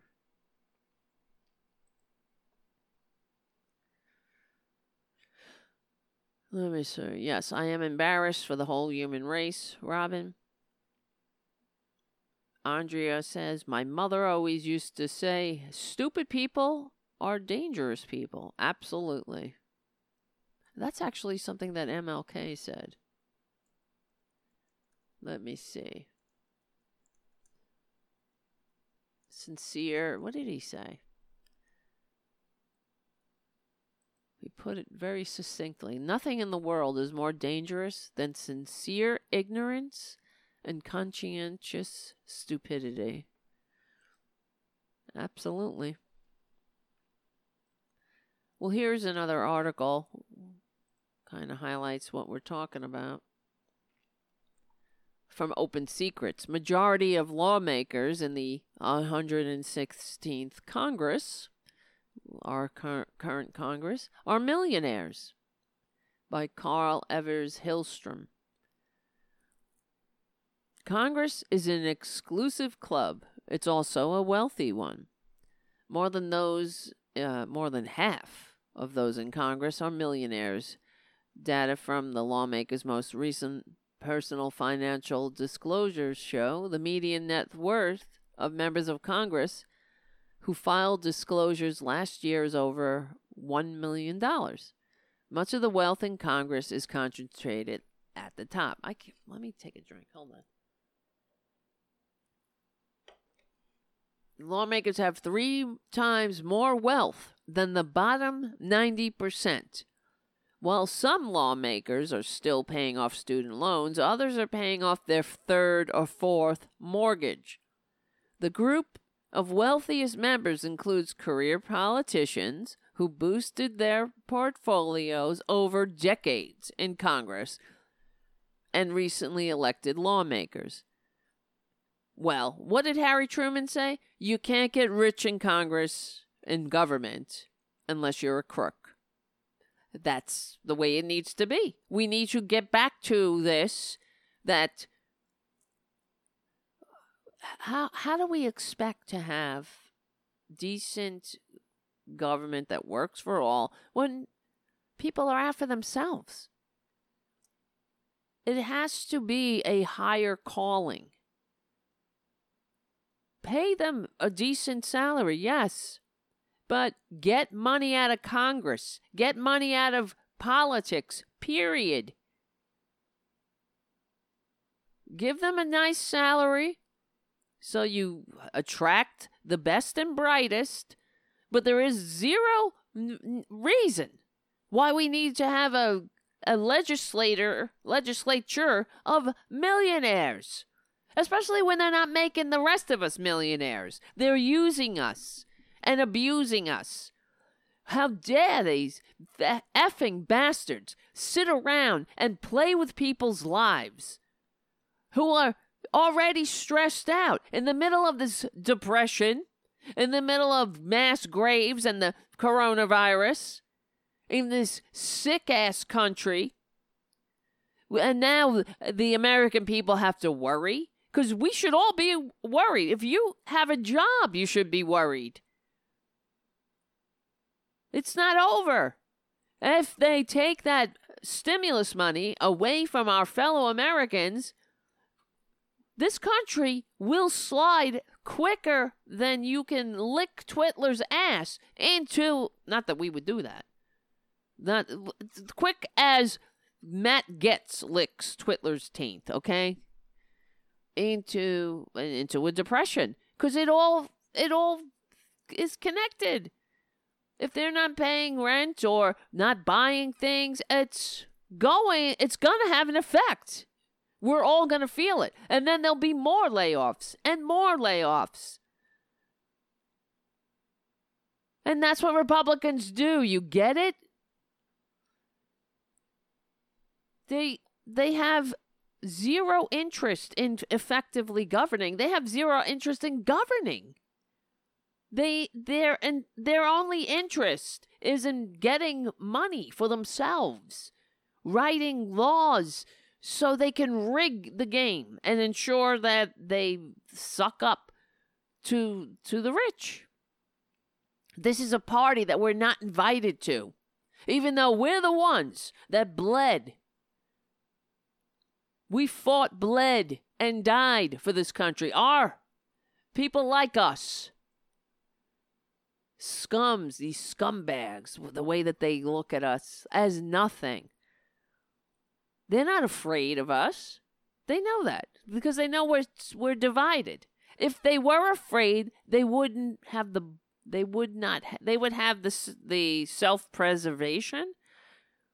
They would know that it would be not in their best interests to not extend the unemployment. First of all, it wouldn't even if they had any interest in us, if they were afraid of the American people, we wouldn't be in this boat. They would be effectively governing. So it's really our fault too. But what can you do? It's the entire system is sick, like a sick family. That's like my dysfunctional family. Well, I'm in the grips of active addiction. The whole family's sick. So it's not Twitler, so to speak. It's not him. He is the identified patient, but the whole system is broken and sick. And this is a symptom of it. The wealthiest Congress, give me a break. They should be ashamed. We have to change this. This has to end. So, the top 10% of the wealthiest lawmakers have 3 times more wealth than the bottom 90%. While some lawmakers are paying off student loans, others are paying their third or fourth mortgage.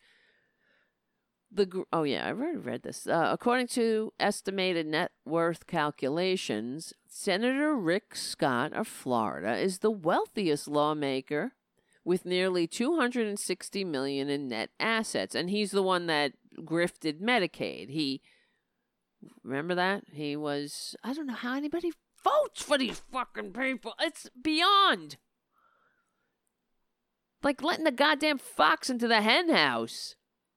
Oh, Rick Scott, you son of a bitch. What is wrong with you people? Are you that stupid? Rick Scott, he participated in the largest Medicaid fraud in American history. Let me see this. And they voted for, who would vote for somebody like that? That goes to show you who he is. Oh, because he's Republican and he hates immigrants just like you, right? That's it. He hates gays like you do. He doesn't want to make a cake for a gay couple. Oh, USA, US, you tiny, little, undeserving, morons.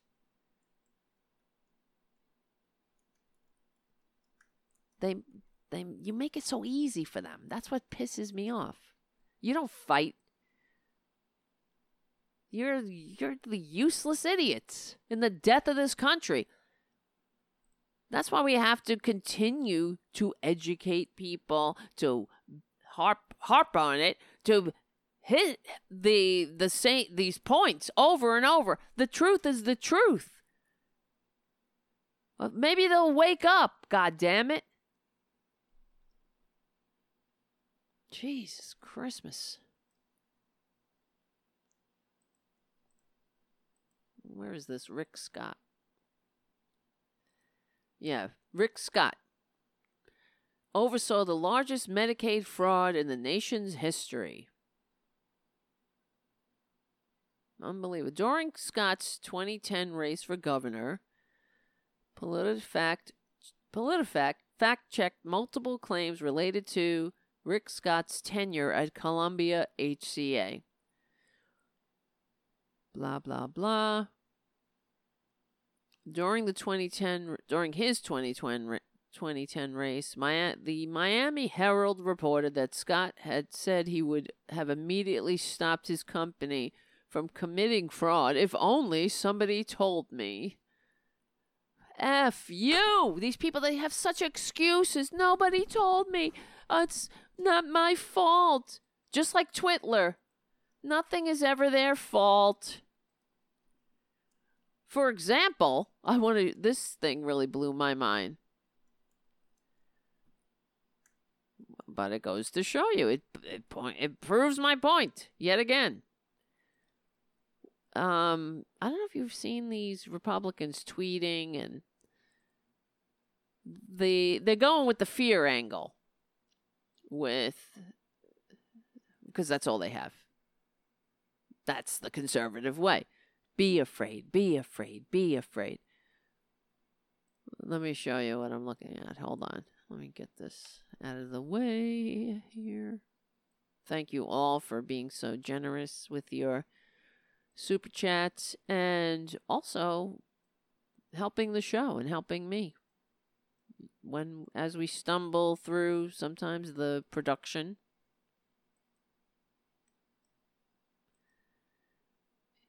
Maybe it makes the show charming. All right. Where is my Twitters? Beep bop boo. I just had it. Okay, here we go. That's not Twitter. That's Discord. Here we go. Boris Epstein? Who the fuck is this now? Boris Epstein, 2020, Trump 2020 strategic advisor for coalitions, former special assistant to POTUS. Look at him. Oh, thank you, boss. Thank you, con man. Make America great. Thank you. All that has to happen for evil to triumph is good. People do nothing, right? Not only do the bad people, they don't do nothing. They do something. They are complicit. Bad people, while the good people do nothing, the bad people, they enable. Look at this shit. Ew. With your thumbs up. This is a very punchable couple of assholes right here. I swear. MAGA. KAG. Oh, keep America great. You ever want to vomit? Let's search the Keep America Great hashtag. Thank you for keeping Maine great. Look at Maine. So great.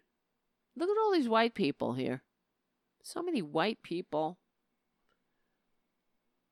Just like America, right? Oh, wait. Oh, here we go. Waves the American flag to fight for freedom in Hong Kong. Portland waves the communist flag to fight against freedom. First of all, it's a highly dubious picture. I'm sure they're full of shit.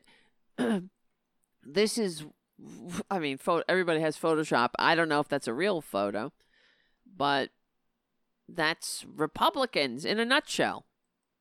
Arguing by meme. Okay, my point is here. Look at this. This is Joe Biden's America. This is what he tweets out. This would be Joe Biden's America. Look.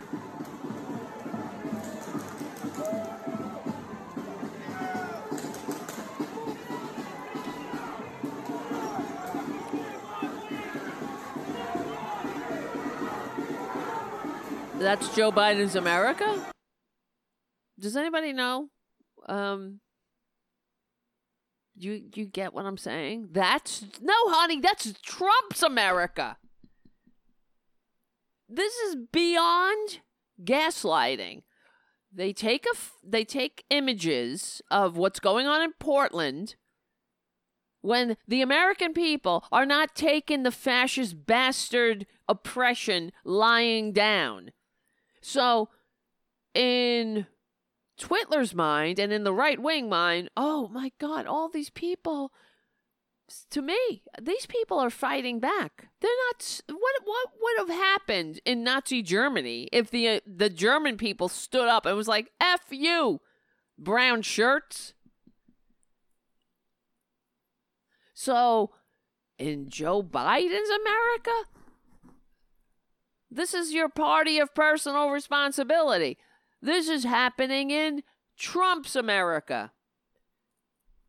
See, it wouldn't be happening in Joe Biden's America because Joe Biden wouldn't send the Gestapo into American streets. And he wouldn't be sending the Gestapo to kidnap people off the streets, put them in unmarked vans for no goddamn reason, just to intimidate. And then send the goons out to hit and beat people for no reason. They're not arresting people. They're just beating people and spraying them in the face with tear gas and whatever else they have, mace. And those people, the Gestapo goons, they need to be arrested. You understand? That's why they're not wearing names. Oh, they don't wear names because they're saying, oh, they're going to get doxxed. Well, if you think that if you're working on the right side of history and the right side of humanity, then own it. If you think you're working for the American people, then what's to be ashamed of? Oh, no. There you go. It's the secret police. As I say, In every Republican heart in every Republican chest beats the heart of fascism, and there it is. I am, again, 100% right. They proved me right. And it's a disaster. So, isn't the party of personal responsibility another projection for them? They're the party of personal responsibility. They're taking footage of things that are happening in Trump's America and saying, this is Joe Biden's America. This would be Joe Biden's America. No, honey, it is Trump's America. Own it. I think if the so-called party of personal responsibility ever took responsibility for anything, any of the disasters they create, I might faint out of shock. They never take responsibility. It's always somebody else's fault. Twitler certainly doesn't take responsibility. And proudly so.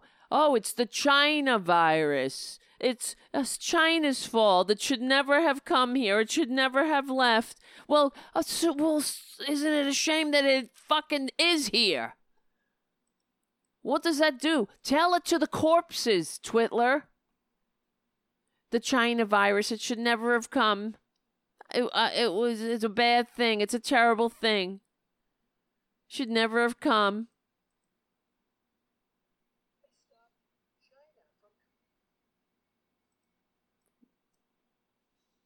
We have it totally under control.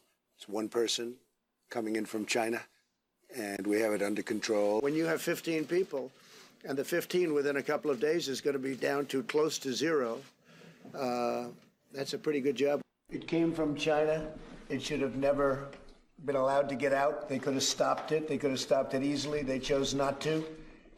And we'll have further reports on that. But it came from China. They could have stopped it. They didn't. They stopped it from going into China, but they didn't stop it from going to the rest of the world. It didn't stop it from going to Europe, to us. They should have stopped it. They could have stopped it. They weren't transparent at all. They were the opposite. It's not good. I spoke with the president of France this morning, and I spoke It's not good. I spoke with the president of Egypt. And we had a very you're good... a big man, aren't you? You spoke to all these other people. What did John Bolton say? He said that he never saw a president or another, I don't know how he put it, a grown man or another world leader. I'm trying to remember. He said he never saw, well, we know this, him, Twitler, that was more easily manipulated by other world leaders. Of course he is. He's a fucking joke. He is the epitome. He's the walking, he's the lumbering example of bloated, disgusting cancer, scum of the cancer of the scum, epitome of white privilege. That's him. Of everything that's wrong with the world. Personal responsibility? My ass. When has Twitler ever taken responsibility? He never takes responsibility. His entire life. I read Mary Trump's book. She calls him the Frankenstein monster. He is. He's a Frankenstein monster that we created, that this sick society created, that allowed this doltard to continuously fail upwards while the rest of us worked and slaved away, stressing and hoping that we don't get sick so we didn't have to go on GoFundMe to beg for medical care, while this asshole was hawking the next scam, one scam after another. It came from China. It should never have come. They had it in China, but then it came to China. Well, they left it in China, but then the China virus came here, and well, That's what it means, to be an adult. Sometimes shit happens. It's called adulting. So you don't whine and cry. Oh, it should never have happened. It should never have happened. Well, it fucking did. So what are you doing about it? What he's doing is, everybody calm down. He's coming up with a plan. Just like the Republicans are coming up with their alternative to Obamacare, right? How many years? They have a new plan. They'll maybe another 10 years. Their plan is to kill as many people as possible. Period. End of sentence. Oh, God. Oh. How much longer, really? How much longer are we going to take it? Thank you all for supporting the show. I'm serious. I'm really, I am entirely grateful. Thank you for supporting the liberal media. Because otherwise we're done. No one will hear this message. They're going to hear, what? What are they going to hear? Twitler's tone today. He rose to the occasion. They're not going to hear what they need, what this country needs as the remedy. It's not that hard. We know what has to be done. We have to unify this country. And I don't mean by meeting Republicans halfway with their ass-licking policies that suck.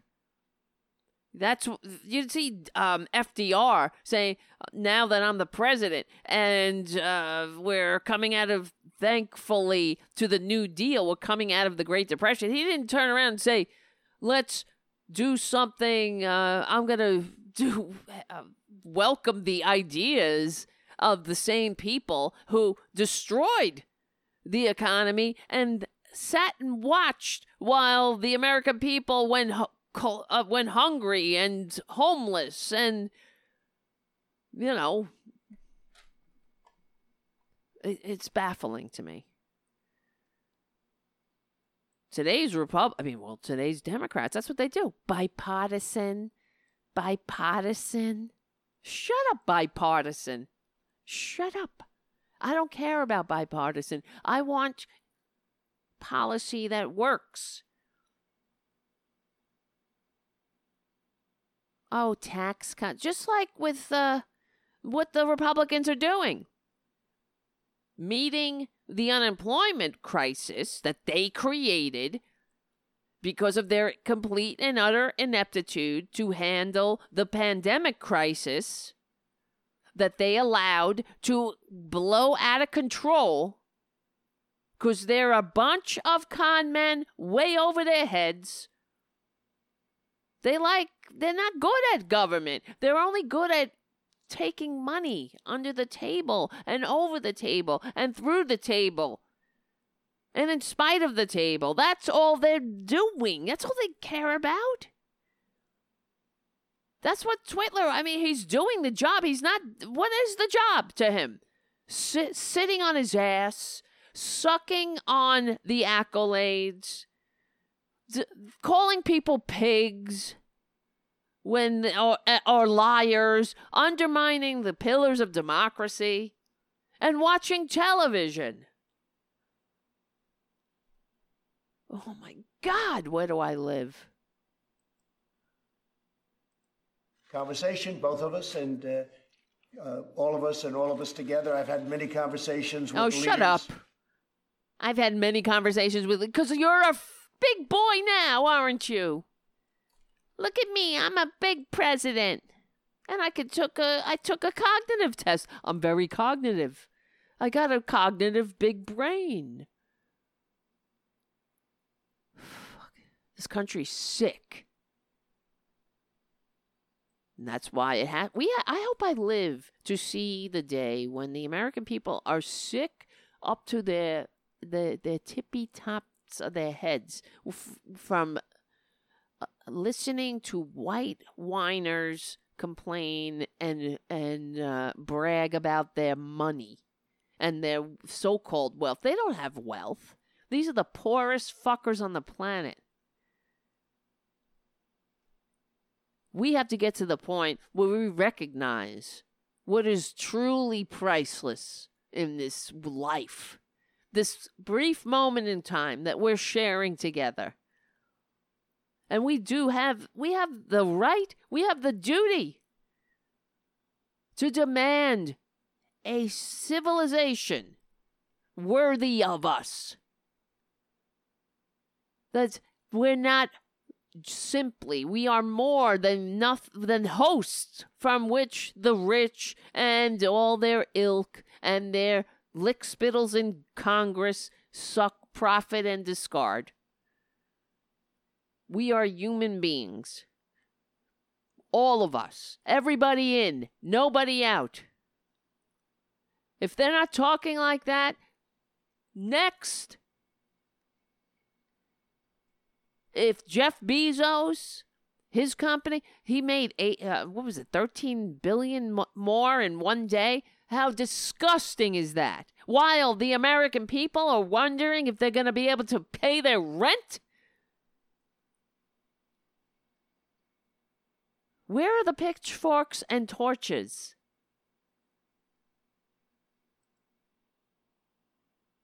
I want to know.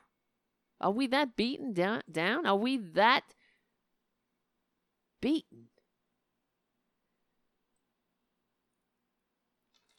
Jesus Christ.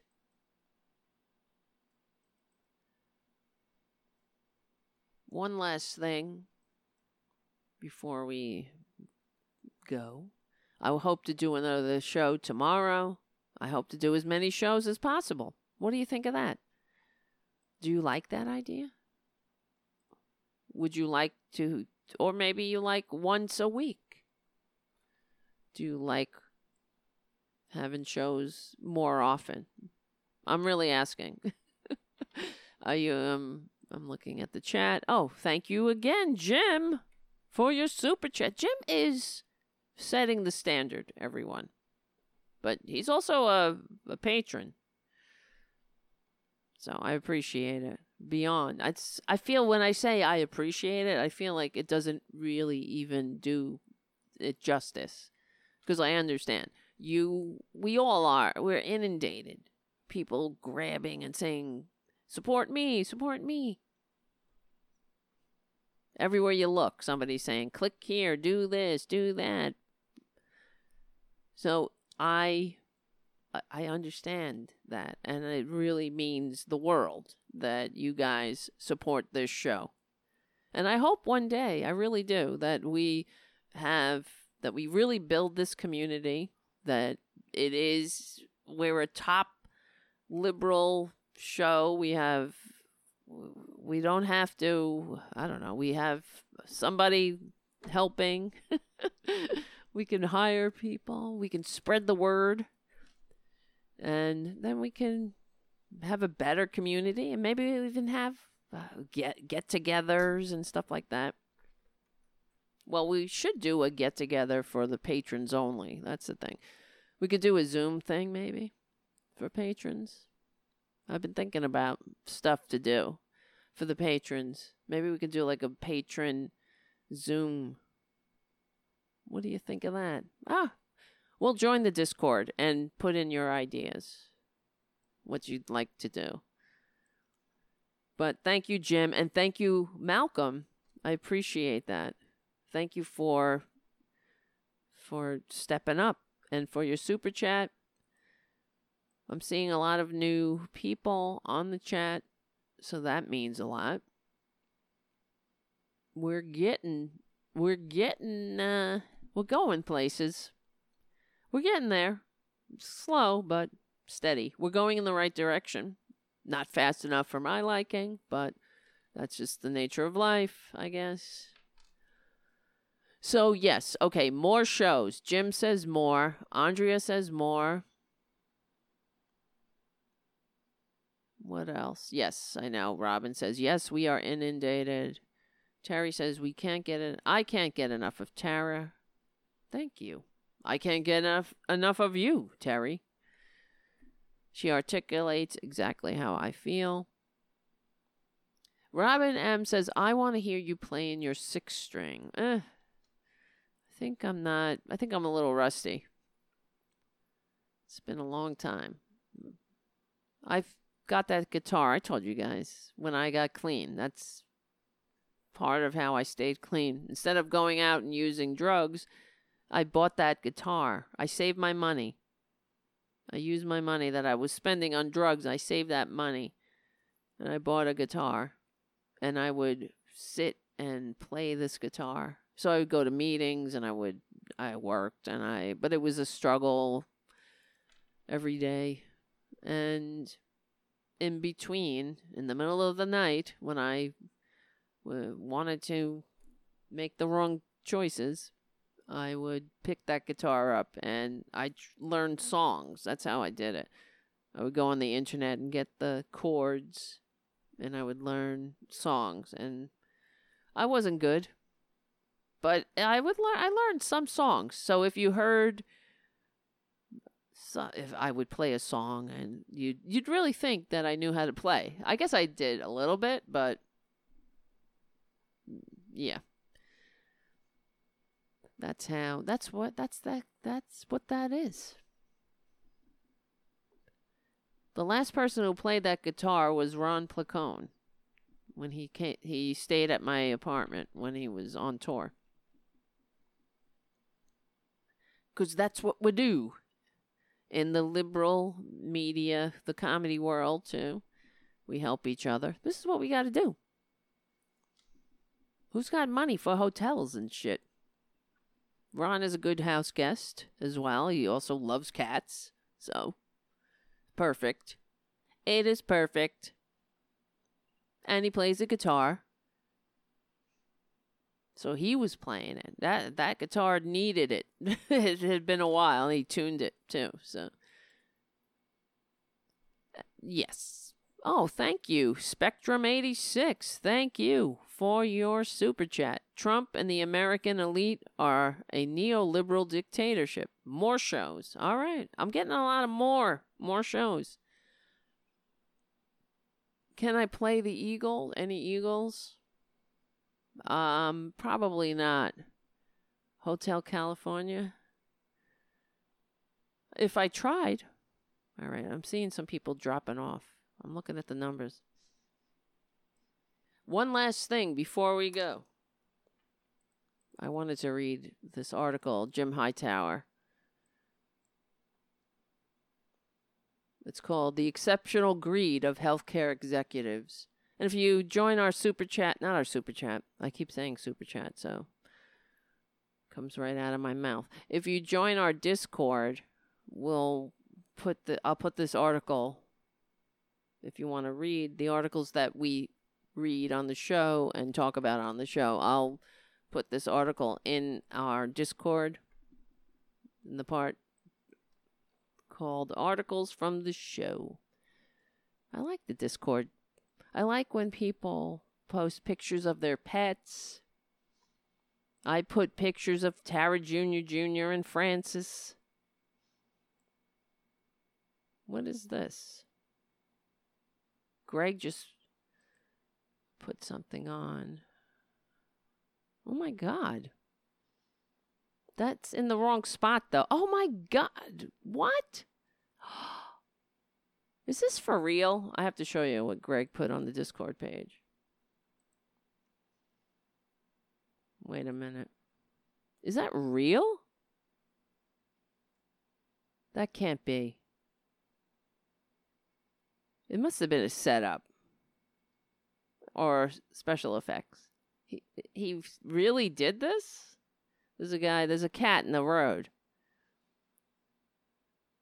Guy jumps over a motorcycle, picks up the cat, jumps over a car, jumps over a motorcycle, picks up a cat, and runs. Don't believe everything you see, but maybe he's an acrobat.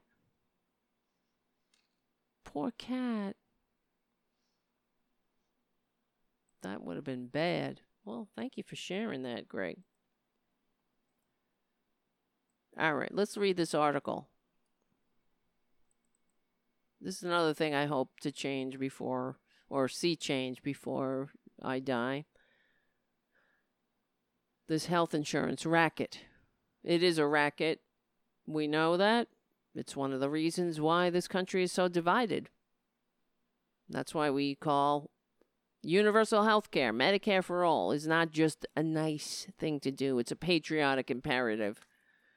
And that's how it has to be presented. We have to fight for it as a patriotic imperative. One of the reasons we're so divided, because we have divisive policies. It's not e pluribus unum. It's not everybody in.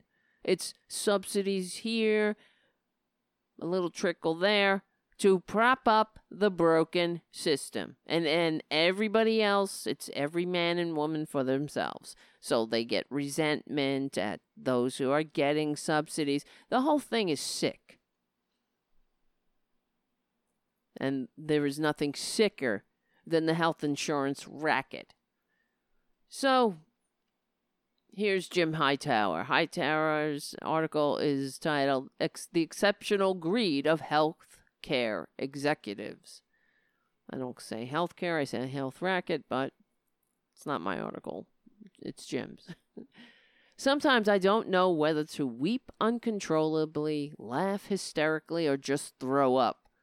I recently did all three when I came across yet another outbreak of sickening greed pouring out of America's corporate executive suites during today's raging health crisis. What made this one especially nauseating was that the perpetrators are honchos of major healthcare corporations. Leading this greed brigade is Larry Merlo, CEO of our country's largest drugstore chain, CVS. While much of our economy has been shut down during the COVID-19 pandemic, this billion-dollar giant has customers surging in to get everything from medications to masks. Yet, in this time of great need, the boss and the board of CVS have blithely presided over scenes of chaos in many of their stores, which have been so severely understaffed that they pose a danger to public health. The chain's pharmacists tell of frantically scrambling to keep up with filling prescriptions, answering ever-ringing phone inquiries, giving shots like flu shots and COVID tests, stocking toilet paper, tending the drive-thru, etc., while also having to meet ceaseless corporate demands for cutting costs and more profit. The result has been a dangerous work overload with overload. I can't talk sometimes. Overload, with many pharmacists handling nearly 200 prescriptions in a non-stop 6-hour shift and one every 2 minutes. Unsurprisingly, there's been an alarming rise in serious errors and week-long delays in providing critical medications to customers. The New York Times reports that one CVS pharmacist has no control over staffing, and even the chain's district leader has no power to make changes. Well, more. They want more for less, and they want you to be nice and compliant. Overwork. Who cares if you mix up medications? Then you'll be at fault. If somebody dies, whatever. This isn't about e pluribus unum. We're in this together. This isn't about your health. It's about the unholy dollar. It is. That's why we're sick. So not only does the buck stop at the top, but also does a big chunk of the corporate bucks, while CEO Merlo has failed to fund the staff his pharmacies and the public clearly need. He has generously funded his own needs and then some. He paid himself $36.5 million last year alone. Then there's the mountain of interest payments and fees that CVS is paying to Wall Street bankers and lawyers who engineered Merlot's monopolistic deal to take over Aetna health insurance giant last year. So while you're being underserved at the local CVS, just remember that boss man Merlot and his merger mercenaries are making a killing. How comforting is that? The holy mantra of health professionals was coined about 2,500 years ago by the Greek physician Hippocrates. Hippocrates, yes, do no harm. Of course, that was before corporate healthcare took charge and a new paramount ethic was engraved on America's big chain hospitals, namely jack up profits. To see it in action, check out the COVID money grab and executive greed being exhibited by the largest and richest hospital baronies. A New York Times analysis of the finances of 60 highly profitable, deep-pocketed giants such as HCA, Tenet, and Providence revealed that they had rushed to the front of the pandemic bailout line this spring to pull $15 billion from the government's emergency fund. They pocketed the taxpayers' money despite sitting on tens of billions of their own cash reserves. But hold your nose, it gets much stinkier. These bailout allotments were supposed to keep hospital workers on the job. Yet the wealthiest chains promptly hit nurses, janitors, and other crucial frontline staffers with layoffs, pay cuts, and deadly shortages of protective gear. Again, I say, they hate you. You get it? We allow this to go on. We allow this to continue because greed is the only American value. When one CEO, he could take in 35 million. What about 3 million? You be okay with that, my lord?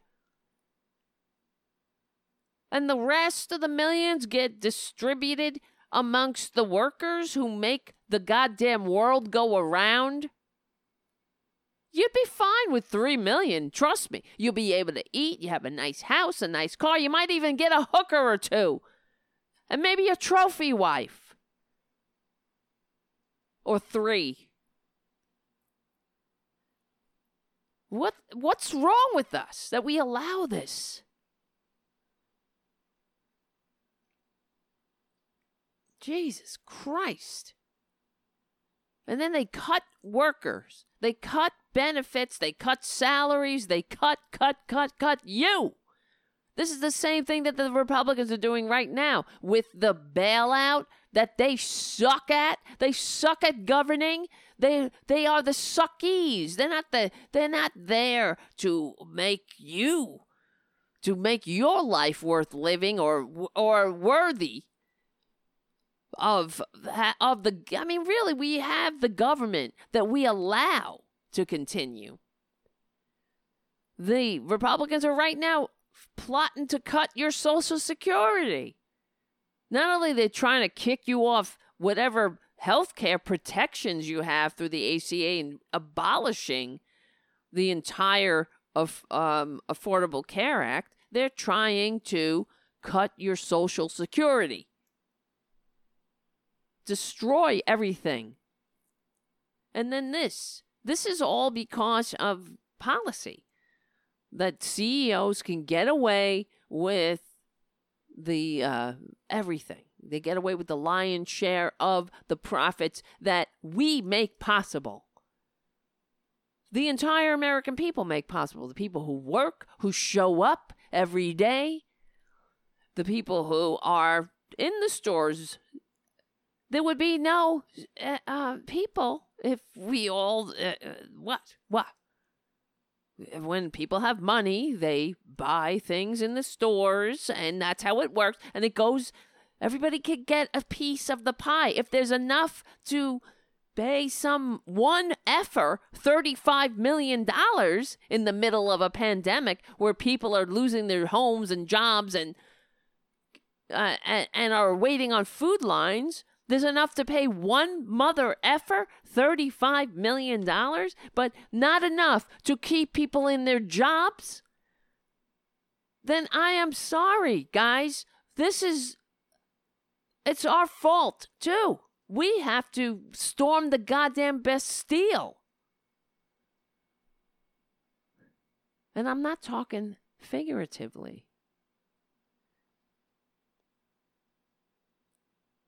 Okay, so Jim Hightower continues. HCA's chief executive, Samuel Hazen, suddenly showed solidarity. Why can't I talk today? With lowly workers by donating $237,000, 2 months of his reported $1.4 million salary, to a worker support fund. How magnanimous. But wait again. Hazen's generosity is deceptive, not a sacrifice. The trick is that a CEO's salary is a minuscule part of his total pay. His annual bonus, stock payouts, and other compensation raise his actual yearly haul to $26 million. So his donation is less than 1% of his pay, and he almost certainly will write that off on his taxes. So we, the taxpayers, including the nurses and the others that he's knocking down, not only underwrite his fat take-home, but are also subsidizing his face-saving philanthropic gimmick. Meanwhile, having endangered and infuriated HCA's workforce, Hazen has launched, quote, a new line of business, an HCA subsidiary to hire and train hospital, wait for it, strikebreakers. To entice scabs, he's offered a $150 show-up bonus, quote-unquote, show-up bonus. And get this, also a continental breakfast. So you get to be a scab, nice and divided, right? The American people, what did Jay Gould say? I can hire one half of the working class to kill the other half. All of this, from those Gestapo in Portland, all they have to do is honor their oath and not beat protesters, not show up, sit down, stop, don't participate. But there will always be people who are working for the oppressors. That's why they need us nice and divided. All of us, we shouldn't, fall for it. None of us. We need to, anybody who's reachable, we have to reach them. It's not patriotic. Where in, what part of pledging your life, fortune, and sacred honor to each other includes being a scab? Right? What part of e pluribus unum is somebody taking your job while you're fighting for a living wage for all? They can only get away with it. We're only in this boat because they found so many willing and complicit enablers all over. Twitler's enabled, the upward immobility, the income disparity, all of this enabled, the racist assholes, the out of control Gestapo, the cops who kill people. It's all, we all allow it. It's enabling. They find so many willing enablers constantly. What we have here, Jim Hightower concludes, is a raging virus of executive greed, doing deeper damage to our society than the COVID-19 virus ever could. And there you go. That's the bottom line. We are sick. The country is sick. And it's not sick from the coronavirus. It's sick from greed. Greed. Sickness. And I got to ask again, how much longer? How much longer are we going to take it?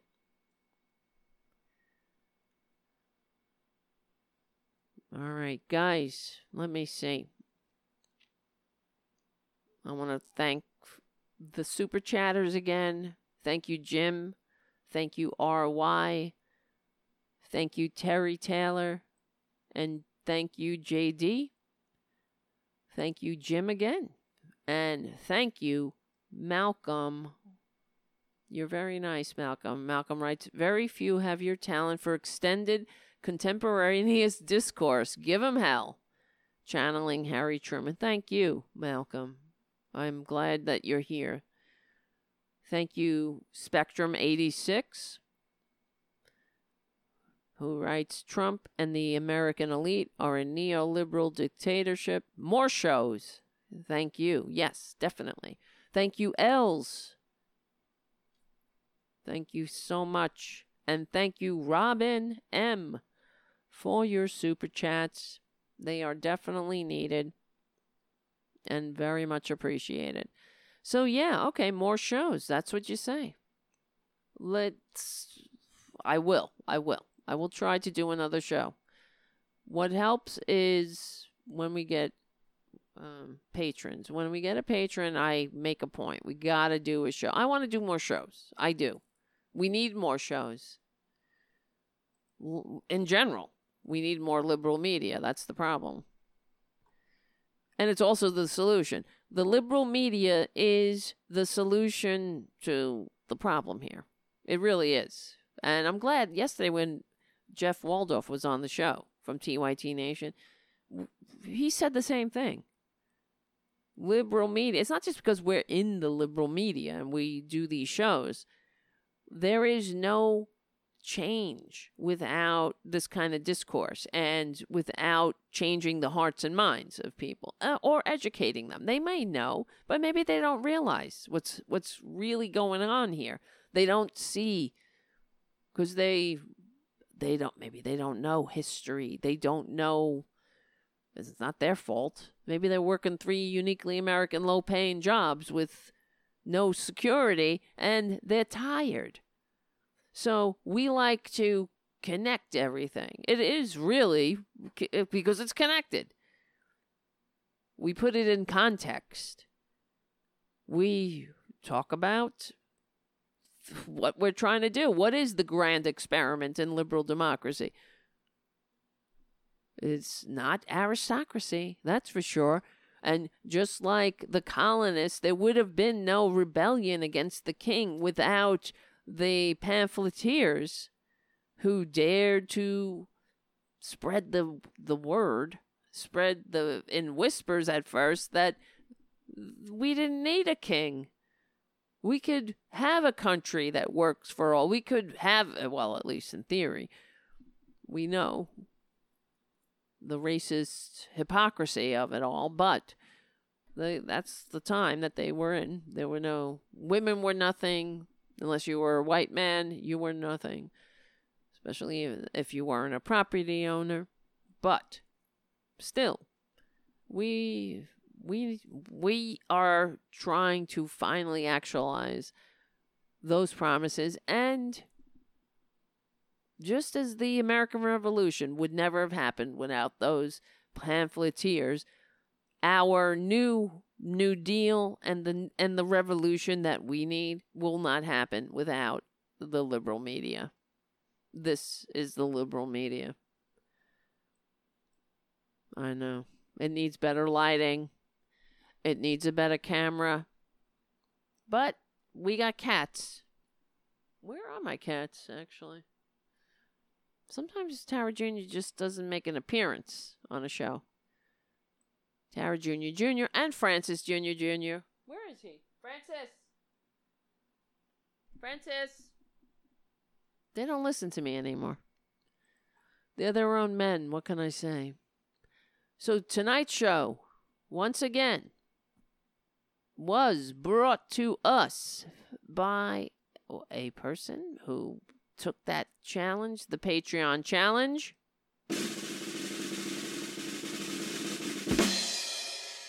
Daisy. Thank you, Daisy, for becoming a patron at patreon.com/Tara Devlin. All right, guys. Why is there no liberal progressive app? There is Progressive Voices. Spectrum. Right? Have you downloaded Progressive Voices? There's an app. I'm on the app. They play the Saturday show on that app. There's also an on-demand channel. And you can listen to other liberal talk shows, Tom Hartman, Mike Malloy.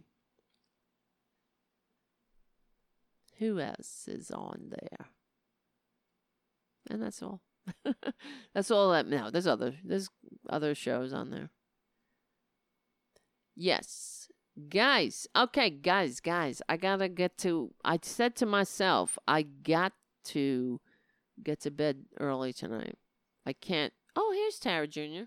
Hi. Come on up. Say goodnight to everybody. Come on. Junior, up. Good boy. Hi, everybody. Let's see. Yes, you're a good boy. Let me see. We need a better lighting. That's even better. I got to do something. Got to get some kind of screen. Diffuse the light. Look at everybody. Say hi. See? Look at this cat, though. He is the best. I love him. Come here. I love this cat. He's like a doll. How good he is. He's such a good cat. You don't even know. You haven't seen him in action. If you go to the Discord page, you can see videos of him. All right, my friends. I will try to do a show tomorrow. I can't promise. I will try. It's better to have a set time, of course. But become a patron like Daisy, and yeah, we'll do it. We will definitely do it. How's that? Go to patreon.com/Tara Devlin. Become a patron. Share the show with your friends, please. What else? Give the show a good review. Tell other people about the show. It'll grow. I'm getting annoyed at everything. Life sucks half the time. I'm sorry. No, I can't say that. That's bad karma. Sure, I can't say that. Stop that. I said to myself, I broke my own rule of not disparaging life, not saying things like that. That's really bad karma to say stuff like that. And it also, your brain doesn't know the difference between what's, it doesn't know sarcasm. It takes you at your word. And I know, it sounds weird. Okay, let me explain what I mean. I know people are dropping off. I can see people going away. But I remember reading this book, because one of the things I used to do, because I'm in recovery, is and I also have depression. Okay, I don't say I suffer from depression now. I used to say that I suffer from depression, because I don't suffer from it anymore.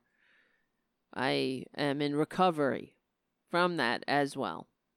I recognize it. It's like a sickness. Sometimes some days are better than others. I do not let many things have happened in my life. I try not to let myself fall into the raging river and get swept away. Somebody explained this to me once. It's like the difference between sitting on the side of a raging river and watching the river go by, or falling into the river and getting swept away. And I connected with that, because that made sense, because it will pass. Sometimes when my brain tries to make me depressed, I'll start thinking of things and thinking of all bad things that happened, it starts to accumulate, and I start to talk myself into it. That I talk myself into the depression in a way. So I've recognized that, where, okay, don't do that. So of course, some days you have more power not to do that. You know what I mean? But because when you're in the hole, it's really hard to climb out of it. So I try not to fall in that raging river and getting swept away. But so one of the things that I did and do early recovery, because I was always hanging by a thread, I realized that my brain was broken in a very bad way, and it wasn't my friend in that sense. So I really needed to stop the negative thinking, right? So I would buy books on tape, like all self-help books, and also recovery tapes, listening to recovery people's stories, and I would go to sleep with my what do you call it, iPad or whatever it was. I don't know. It was, what do they call that? iPods, yeah. I almost forgot. And I would fall asleep with the iPad and the iPod, listening to positive tapes of people telling their stories and stuff like that. And because I didn't want to be negative anymore.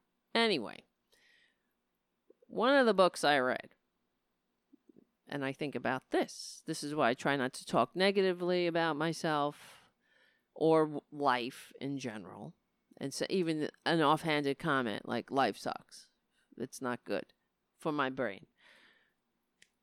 It was a book by Deepak Chopra, and I don't remember the name, but one of the things he said was talking about negative thinking and habits. And he said, even if you say something disparaging yourself, like, whatever, I'm not even going to say, like, something negative about yourself. I look like whatever ass, I look like blah, blah, blah. And your brain doesn't know the difference. Your heart, your soul doesn't know the difference.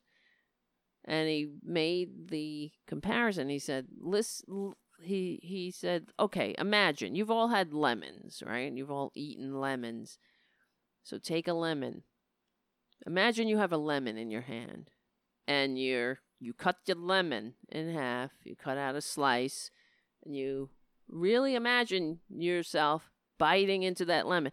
What happens in your mouth? You start to water. Your mouth starts to water. Your brain is getting ready for that lemon. But where's the lemon? It's not there. There is no lemon. It's all in your mind.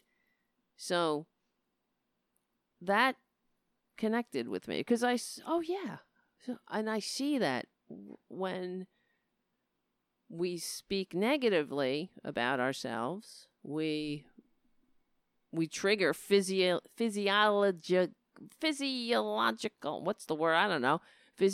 Whatever. You trigger your body.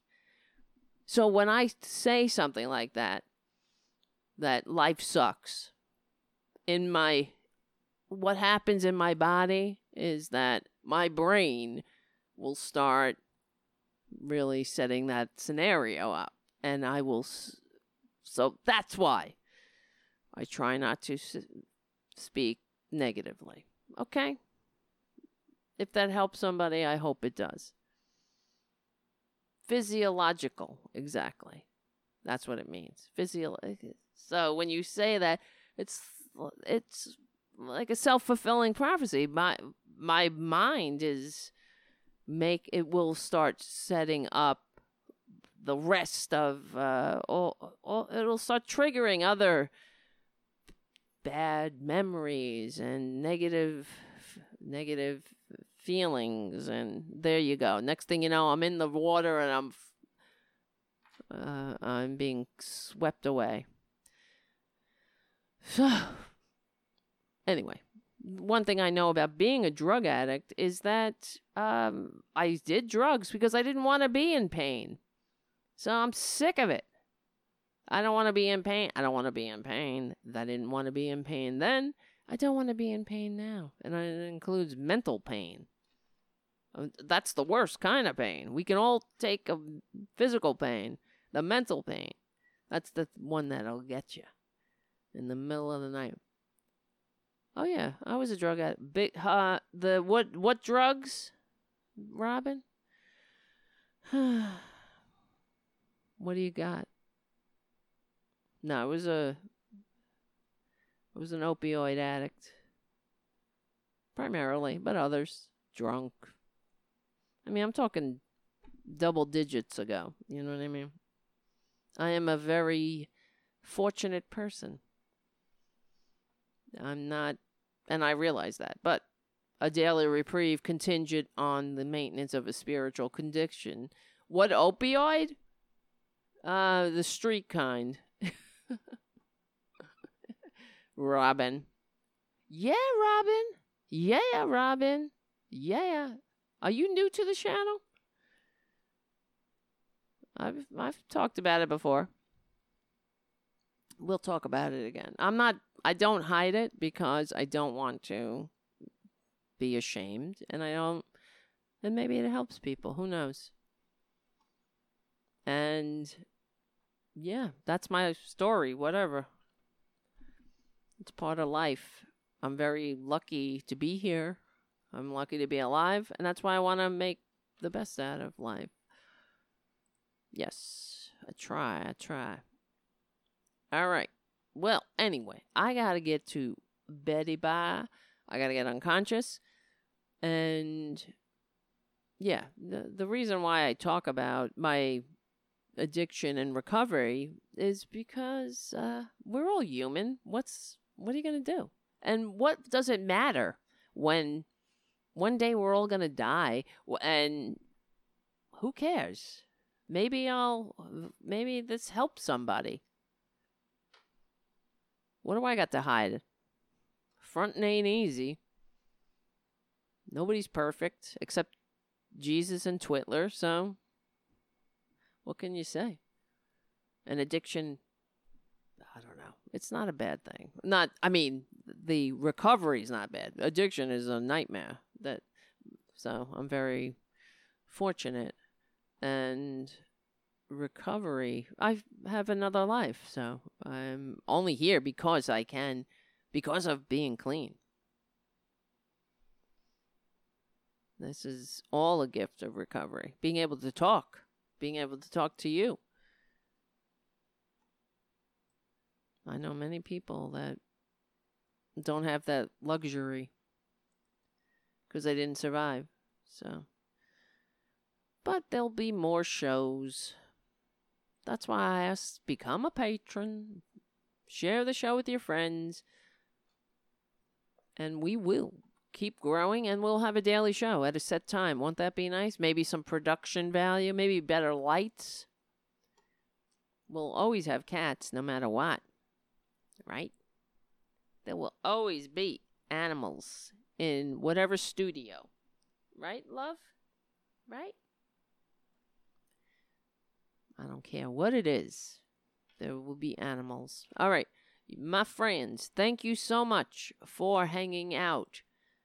My name is Tara Devlin. The other thing I have to tell you, I'll remind you tomorrow, is that Greg Palast is coming on the show on Saturday, and that's amazing. So please order his book, because, yeah, we don't want them to steal another election.